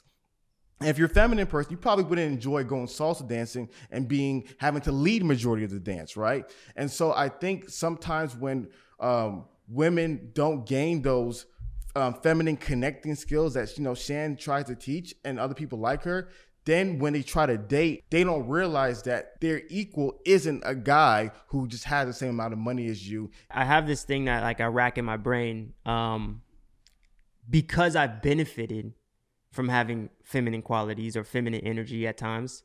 I used to give the advice that wouldn't hurt you in the dating. Like, I'm like, oh, it doesn't hurt you. It never hurt me. Yeah. I always had options. Yeah. I always had, it didn't affect me. Yeah. But what I'm not taking into account is that I'm looking at that exception. Yeah. I'm looking at the exception. Would the average dude be able to present feminine and still have options in women? Yeah. I don't know. Maybe not presenting. Like, what's interesting that you said to me that was early in our relationship? You said most women that I've dated before present soft, but are actually hard. Yeah. And he said that he said, I present hard, but I'm actually soft on the inside. Yeah. So it becomes an earned quality. Yeah. But you still have to have those skills, I think, if you want to maintain a relationship. Of course. Well, that's the other thing, is that it takes a balance of both. Mm-hmm.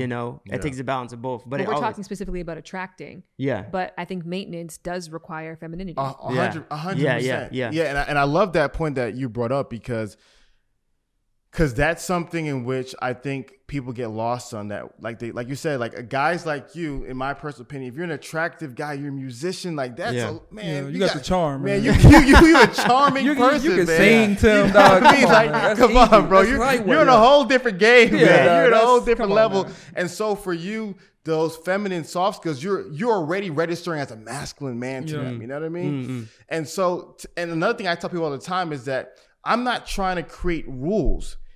I'm just trying to express reality. If men were feminine and women desire that wouldn't be the problem. Yeah.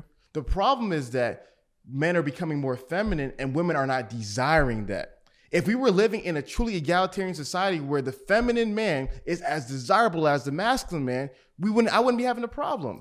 But is it that men are becoming more feminine, or they're becoming less independent, less I think that's the difficult dominant part, is like defining masculinity and femininity. Yes. Well, it's so hard to define, because I feel like it's like this mystery land, right? It's like we think of the qualities. Like, I find that a lot of times in men, when they think of feminine energy in men, they're thinking of insecurity. They're thinking of they need validation. Yeah. They're thinking of that they're weak, but the reality is, like, that's not necessarily feminine. Yes. That's just bad character. Exactly. So it's hard to define them. So that I always find that the conversations around masculinity and femininity gets tricky, It gets sticky. It gets lost. But is there a 6-figure man?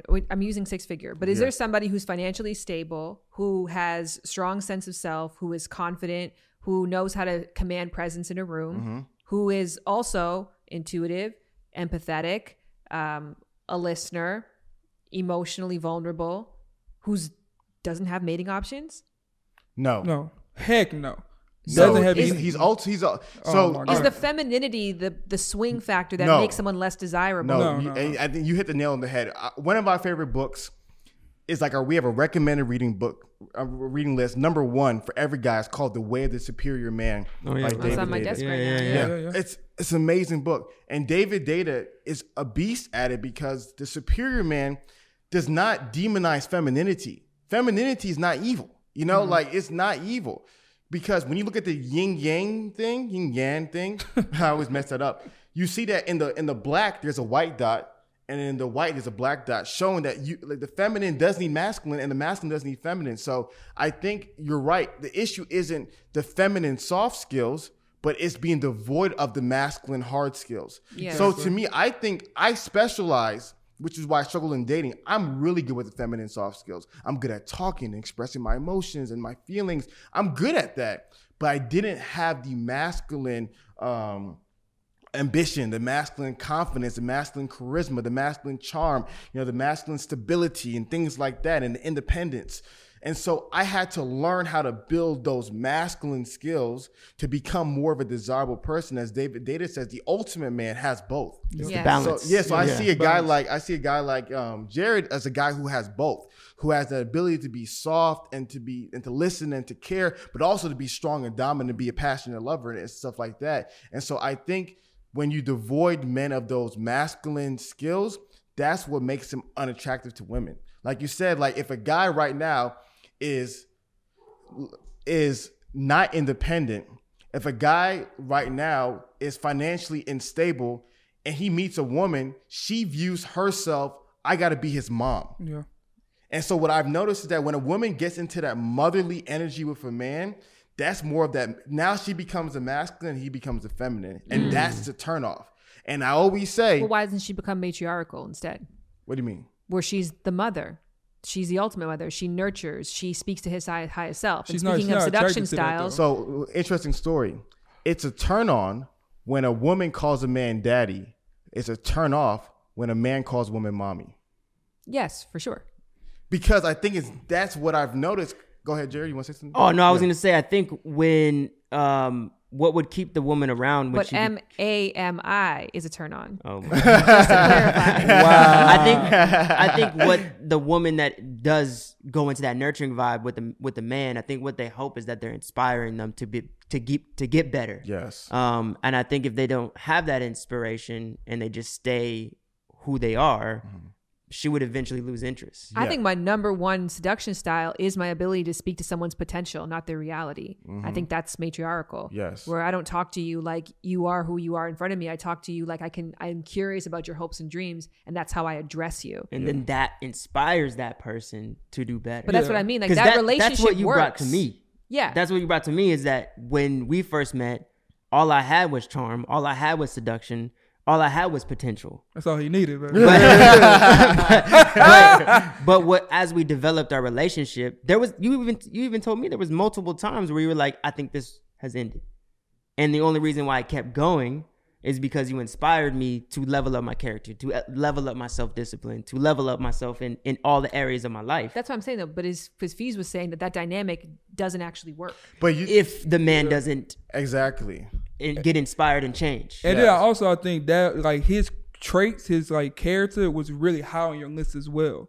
So it's like, yeah, he has these things and he may not be the man or like making the money that he is. But since I love this about him, like this can keep me in the long run and push him to inspire him more. But like we said, if he didn't get there, eventually you'll probably go resentful of him and then unattractive, and then it wouldn't work out. We see it all the time. We had a woman on the show that basically she broke up with the guy because he was lazy, wasn't ambitious enough, he wasn't on the same goals, and that's it. And we hear all the time. We hear that a lot. Yes. Yeah. That to me is one of the most common things. And I try to tell guys that you have to hear, because like I said, though I help a lot of guys, as you know, women are very curious about this. So women are always calling me for one-on-ones and kind of ask my opinion. But one of the biggest things is that what turns off so many women is that if they call a man, if they inspire a man and he doesn't rise to the occasion, yes, and he stays complacent, as she becomes more ambitious, as she becomes more driven, as she becomes successful, if he remains complacent, it's over. And everybody's time is different. You know, it could be 1 month, it could be 1 year, it could be a few years, but people have different times. But I guess that's the point that I'm making, is that man's still getting a shot. He's getting an opportunity. So the notion that you have to but he have still had everything, something though. Yeah. Jared had swag. He had the look. he had that. So he had something that kept you around. Most of these guys don't have the swag, don't have the look, can't dress, but can't how know can how we to talk to advocate me, for and those they got people? money? Nah, that's not happening. But how can you advocate for those people who've done nothing to build up their own chances? But I think that's what your guys' podcast is all about, is speaking to the men and inspiring them the way they would if they had a woman that would inspire them, and they don't have that woman, so they get to get inspired by your guys' message and learn what they need to fix without needing that woman to inspire them. 100%. In case you guys are wondering, yes, the baby just came into the video. Shan had to take care of the baby, so it wasn't like, was the baby here the whole time? The baby Under the table. Yeah, that's crazy. Keep your baby on the table. It's a babyless podcast. No, go ahead. Oh yeah, no, it's very important, you know, and we even want to inspire that, because like, we don't want you to rely on other people. You don't even have to be a woman. You don't have to rely on your parents or these other people that you put in this hierarchy position to force you or inspire you to do things. You got to find that within yourself. You know, you got to find that purpose within yourself, because when things happen, people go away, people unfortunately pass away, you know, certain situations happen to us. You still got to do what you have to do for yourself. Yeah. 100%. But I guess the truth is that it's not by yourself. It's through the power of community, which is how I think women have been able to rise. I spent my entire life in women's groups and being scaffolded and taught by women-only spaces. And so I agree that what you guys do is incredible, because it's creating the same opportunity and advantage. Yeah, no. And I think, man, the point that Shan and Jared brought up was so deep, was that a lot of men if we're honest, a lot of men are inspired to greatness from women. Yep. Like, if we're being honest, I know a lot of guys, I think you talked about it before, where you said your friend had a kid and that just changed his life. Yeah. And so I think historically, that's what really inspired a lot of men. And so in a arranged marriage setting, you kind of got that, whether you were the most ambitious guy or not, you got a level of inspiration. But today, in a free dating market, you don't get free inspiration. You have to be competent in some way or form, or attractive, to get the woman to then maybe get the inspiration. That's logical. That's like, you got to have money to get a Subway sandwich, right? Like, that's transaction. So I feel like that's the thing, is that there's entitlement never works on either end. So not on a male aspect or a female aspect. Like, everybody has to be conscious of where they live, what the expectations are where they live. And I think that it's also important to acknowledge, like, are you an exception, or are you somebody who would benefit from the rule? And as much as I loved what you said in that Candace thing of, like, try both for yourself. Yeah. Like, try out various different ways of finding happiness and of mate seeking. That's what your 20s are for. Yeah. One of my favorite studies basically said that American 20-year-olds are less connected, have less financial freedom, have less accomplishments than that of 20-year-olds in other first world countries like Japan. But our 30-year-olds are superior because we spend our 20s getting to know ourselves, because we spend that time experimenting, of traveling, of trying various different majors to see what fits best for you. So I do agree with that. Like, try and see what works for you. But if what works for you is complaining, I think that's where the problem is on either end. Yeah, I think a big reason why relationships fail, or they can't get a mate, is a lot of people, they don't know what they actually qualify for. They don't know what they actually qualify for, so they're going for above what they actually can get. 100%. And so they get mad at the system, and then you know, they're not working on themselves, or being like, okay, well, how do I Okay. How do I get to that place to qualify for what I want? I think it is healthy to attack the system, though. I will say that. I think there has to be a balance between accepting the way that things are and trying to change yourself to be optimal within that, but also challenging the world to be better. If you go on either end, though, I think that's where you get lost. No, that's good because I think the first thing that what really stood out to me that Shan described was you have to understand. Jared described it, what you're qualified for, but not just that. You can't make excuses. You know what I mean? Like Shan was like that's why I tell guys all the time. There's no excuses here. We just don't have it here. We're not mom. We're not grandma. We're not auntie. We're just not that. Like there's no excuses. The only solution is to become the best version of yourself. You know. And so to me, I think that's really important for the complaining. For men, like no complaining, become the best version of yourself, and then you'll be able to attract the kind and caliber of women that you desire. Become the best version of yourself, and then go where your best version would be accepted. Exactly. And so this leads me to because the baby's telling me to wrap it up. This leads me to one of the final points, which Jared kind of alluded to, where he said you have to kind of know what you're qualified for. So I'm interested to your take on this, Shan. There's a book I'm reading right now. The book is titled Marry Him, The Case for Settling for Mr. Good Enough by Lori Gottlieb, I think it's her name. And so, there goes the hair. Your favorite. And so the premise of the book is that a lot of modern women create standards based upon qualifications they think they have. You know, so the example would be, you know what, I think I'm a good student. I only want to go to Harvard, Yale, and Columbia. And so what happens is they create these standards for men, and their whole lives they're trying to find this man that meets their standard, whether or not they're qualified for that kind of man or if that man exists. But what happens is as you get older, the standard doesn't increase, it decreases, it actually increases. So you want more, and you want more, especially as you climb the corporate ladder. So what she found is that herself and many women along the lines were in their late 30s who have extremely high standards for men, but they were all single and struggling with connecting. So do you feel as though that when it comes to a lot of women today, their standards for men are unrealistic? And if so, what would be your advice to women who potentially may have unrealistic standards for men?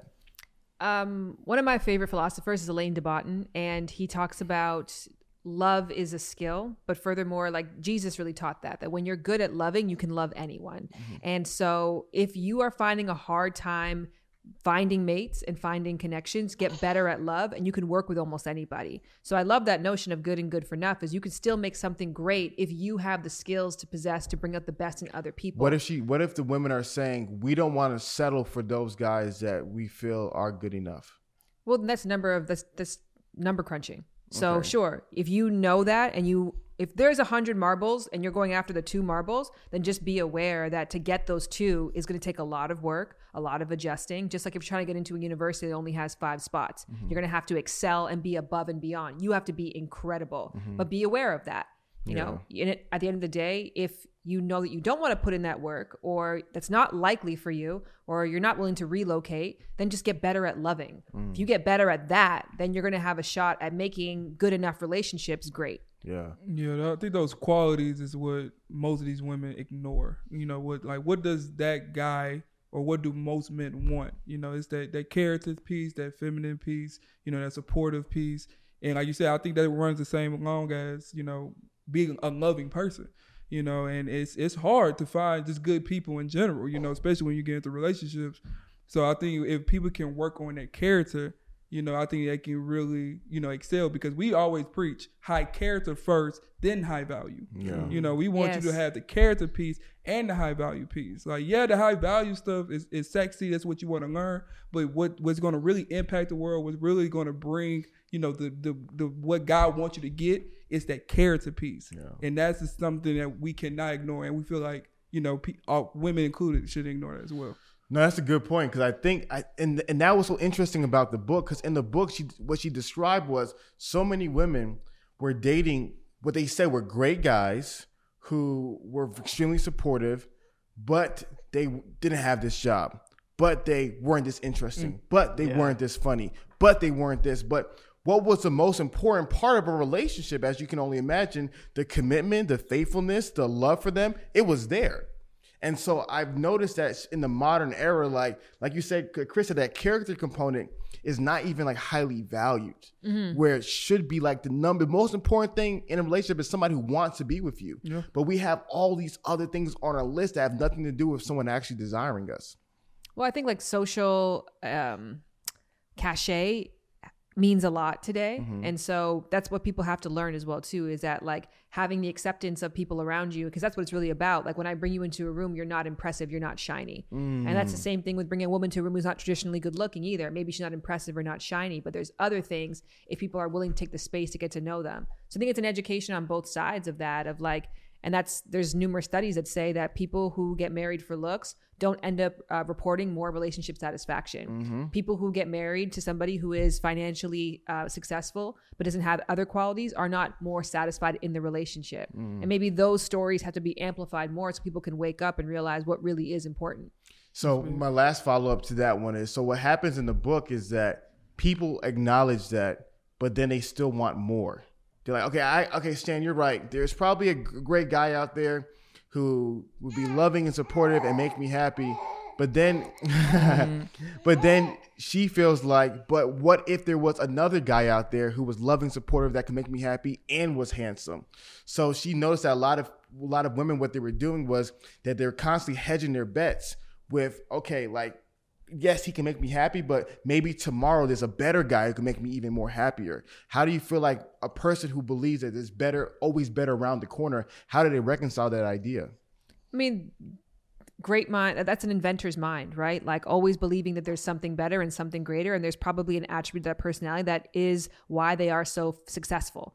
The reason that they challenge themselves and constantly want to reinvent and see what else is out there for them. But I think that you have to learn that what makes you happy and successful in your career is very different from what does so in a romantic relationship. And then knowing that quality, even when you do get the person who meets everything on your list, that quality is going to sabotage that relationship too. So I would work on that quality within myself. Yeah. I had to work on that too. Like, we talked about my disagreeableness. The reason that I have the career that I have is because I'm disagreeable. I created a career for myself that was not, I made this shit up. And in order to do that, in an industry that women are deeply shamed in, I had to be very disagreeable. So it worked for me in that advantage. I realized though, it was sabotaging my romantic relationships. So I had to start deeply working on that. Do I still utilize that in my career? Absolutely. But I had to learn that this was what was my bright side in one area was my dark side in the other. Wow. And it's, I mean, I think a lot of, players can relate to that.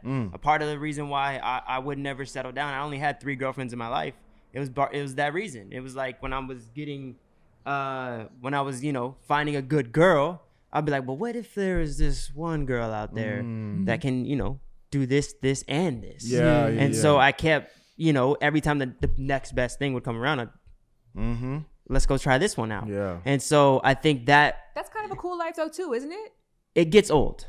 And I'm sure the women out there that are constantly looking for the next dude, they're probably like, I want to marry now. Yeah. And so even that point, I think with the women, they get that top tier guy, and for them to go to the next level, it's even harder to find that. Yeah. Versus, I think men, it's kind of easier for us to find another beautiful girl. Yeah. That would do this, and then that would do this. Yeah. For women, and then even that, like some guys, we can kind of date down a little bit to a certain extent. Yeah. But women, once they experience a certain level, they can't go down. They can't go back down. Yeah. No. Lifestyle got made. Yeah. And then what also happens is that the honest truth is, as you get older, you become less competitive in the market. Exactly. Yeah. So one of the things they talked about was when a lot of women turn, a certain age, then all the guys in their age group wanted younger women. And so that was like kind of like where all of a sudden, like in your 20s, there was an abundance. And then as you get older, the guys in your age cohort, because you always wanted those kind of guys a little bit older, now they wanted younger women. So now your options end up dwindling even more. And it's fascinating that you mentioned that players experience the same thing, because in the book it described it. It said players do the same thing. Yeah. Players are always wanting more and what's next and never satisfied. And they talked about it. I think it's like maximizers versus satisfiers. Yeah. Like maximizers always want what's the best I can get. Versus satisfiers are just satisfied with, the beautiful family and the loving child that you have in front of you. Yeah. And then even for men, it's just like as they get older, that I think the range of women they can get increases as well for those players. If they put the work in and they got money and they a player, they can play for the rest of their life. Versus women, it might not be the case in that sense. Yeah. I guess that book though sounds like the story that everybody wants to tell, which I'm always weary of those stories. Like I'm weary of the stories on the other side of like the man who has tons of options, like, oh, he's miserable and alone and now he, has nobody on his deathbed. Like that guy does exist, but that guy, again, to your point, probably likely continues to have options and is probably doing just fine. So I wonder if the woman who is excelling and leveling up and constantly finding partners who are leveling up and she has an insatiable desire for what else could be out there, like, why is that a bad story? I guess what happened in the book is that you have to ask yourself at the end of the day, what do you honestly desire? Yeah. So I think what was going on was what the women really desired was marriage and family. Yeah. So it's one it's one thing if you genuinely just desire 1 year hookups and that's what makes you happy, that's your life. You should be able to be free to love what you want. But similar to the feminism conversation is like women were conditioned to be like, if you want marriage and family and you want to settle down, stay at home, you are not a modern woman. You are not a progressive. You are going back into all this. You're sitting on the feminists before you. And so I think what happened was these women genuinely desired family and marriage.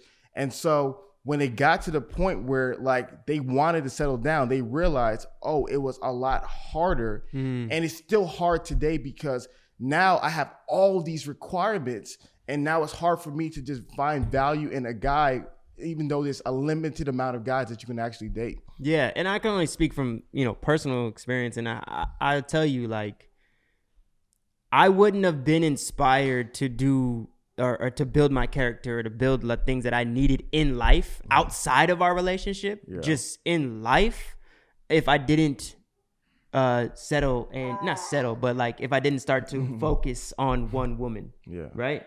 I think I think in that situation for a player, I don't know if he can do the work, without having that woman that is beside him, that is inspiring him and challenging him. Yeah, I don't think there's no incentive to do it. Yeah. Because he's getting the ultimate reward. Exactly. Which is sex. So there's no point of me developing my character when I like, and then also with these players, it's like they are doing everybody, so they're not just doing 9s and 10s. They're doing a lot of other women as well. So it's like, it's not constantly leveling up in a sense. Versus women, there is like, 70,000. Okay, now I want 90. 90, now I want 150. 150, shoot, now I want 300. Versus these players, they get a 9. I'll take a 7 on a Friday. I'll take a 10. I can't wait for that 10 on Monday. Dang, all I got was a 5 today. Like they bounce back and forth all the time. That's I'm not speaking from experience. I'm just saying.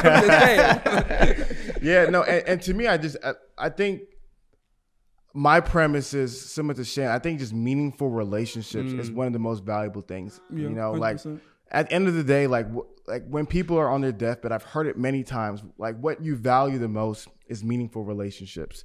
And I just think that we all get to that point. No matter how much money you have, no matter how much success you have, you really just want something meaningful of substance. And so I think the book, for women and for men, the story is that we all kind of want that. We may go on a different journey and experience to get there. If you don't want that, you're not less of a person. But I think generally speaking, we all want that, which is why, Shan will always have a job and we'll always have a job. You always have a job because people always want to figure out how can they better connect with the opposite sex. I guess like the reason why Kevin Samuels, I think, is great, but he panders to this porn in a way that we want to know that other people are unhappy, that other people who have rejected us are unhappy and that they can't do better somewhere else. So when you genuinely have found out what works for you, you spend less time analyzing why other people are unhappy, I think.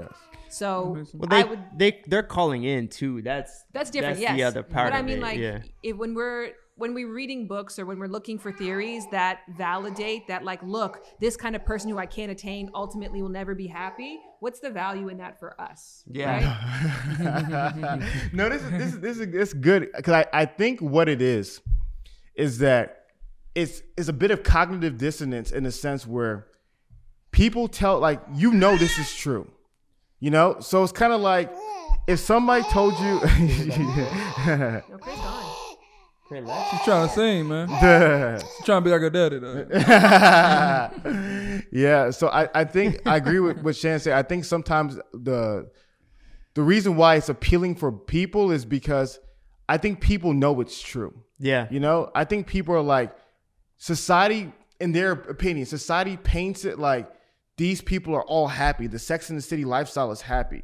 Mm-hmm. And so I think people feel in their guts is like, without meaningful relationships, it's hard to be happy. Yeah. So when they're seeing that, well, what I thought all along was true, I think that's kind of like the breath of fresh air for people in regards to that type of those content. I guess I can tell you, as somebody who was on the rise of becoming successful while being not publicly in a relationship, the pressure to couple up was stronger than the pressure to succeed.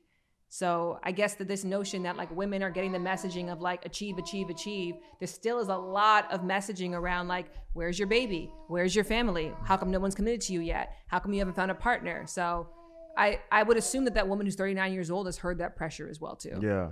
So do you believe the pressure is internal as well as societal, or do you think it's mainly societal making it internal?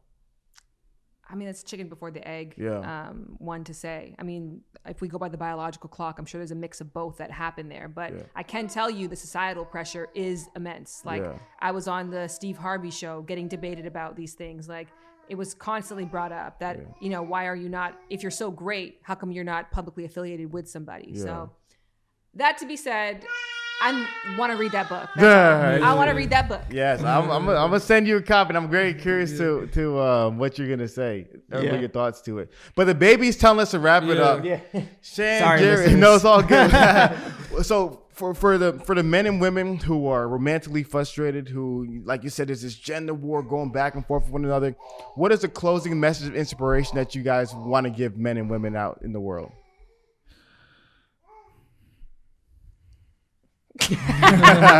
Nothing. You're screwed. The opposite. I think that there's tons of options out there for you. Just like no one can sit here and give you a prescriptive piece of advice for how to have a meaningful career. Like you have to go out there, try a variety of different things, look up to a bunch of different mentors, have a lot of conversations, see what feels right for you, and then align yourself with that truth and reality. Mm-hmm. Yeah, and I think the biggest thing that I would say, if you're out there struggling to date, struggling to find a romantic partner, go inward instead of outward first. That's great. I see a lot of people pointing the finger, mm-hmm. and it just, that may be true. I'm not saying that it's not rightfully so to be pointing the finger, but we have to control what's in our control. Yeah. And you are in your own control. Or move to an Amish community. Don't do that. You don't want to do that. Nah, man. Shan, Jerry, we really appreciate you guys. You guys got to answer that question. You probably have answered it before, but I need to hear what's the solution? What's the message? Oh, man. No, I think definitely the inward, outward is definitely what's the key. I think when people can really see what's going on, why they make the decisions, why they act a certain way, why do they want this certain kind of people, I think that can really bring a great sense of fresh air. So healing from the past, dealing with those traumas, it's not only going to help you, but it's going to help you in a relationship as well. And then also, whatever person that you desire, you have to make sure you have those qualities as well for you to be desirable. You have to be on their radar. Mm-hmm. So I think that's a huge key as well. So don't just say like, hey, accept me who I am, top 1% guy. Yeah. Or, don't like accept me for me making $30,000 a year, top model girl. It's like, nah. Yeah. You gotta even the playing field. You gotta put the work in. So I think that's my answer. No, I love that message, Chris. I think for me it's very similar to what Chris has said. The first part of the message is I challenge every guy to get very curious about women. Yeah. Like just follow female influencers like Shan, get very, very, get very curious about women to learn, okay, what do women desire in men? Yeah. That's what was very beneficial. And women likewise, learn about, what do men desire in women? And so that's the first piece of advice. And the second piece of advice is it's very simple, but it's going to take work. Is become the best version of yourself, right? So once you realize that, become the best version of yourself physically, emotionally, spiritually, financially. As you're becoming the best version of yourself, meet 1,000 people. Yeah. Meet 1,000 people, right? If you become the best version of yourself, you meet 1,000 people, you couldn't find one partner, repeat step 1 and 2. Become a better version of yourself and then meet 1,000 more. And like Jared said, make it on you. Don't blame the outside world. Make sure your house is in perfect order before you criticize everybody else. So that's my message. Boom. Yeah. So where can they find you guys at? I'm going to give it to you, babe. Okay. I took it last time. You can find me at Enjoy Jared Brady across all social media. And the podcast is Enjoy the Podcast. It's pretty simple. Love it. I love it. Guys, so be sure to reach out to Jared. Be sure to reach out to Shan. Show them some love. Let them know what about the podcast stood out to you guys. And all you men in the manosphere, in the male community, guys, please, if you disagree with somebody, don't go spreading hate. Yeah, that is disgusting. As a man, have integrity, have character. Just because you're online does not mean it's okay to be in the shadows spreading darkness. So guys, please, if you disagree with what Shan has to say, keep it to yourself. Stop spreading hate. Continue to learn from one another and let's grow from one another. My name is Hafiz. Chris to start the show, baby. And we are joined by Shan Boody. I feel like you just were the dad who came to school and lectured everybody. Stop picking on my kids. Stop it. Yeah. And Jared Brady. We are the roommates and have a great day.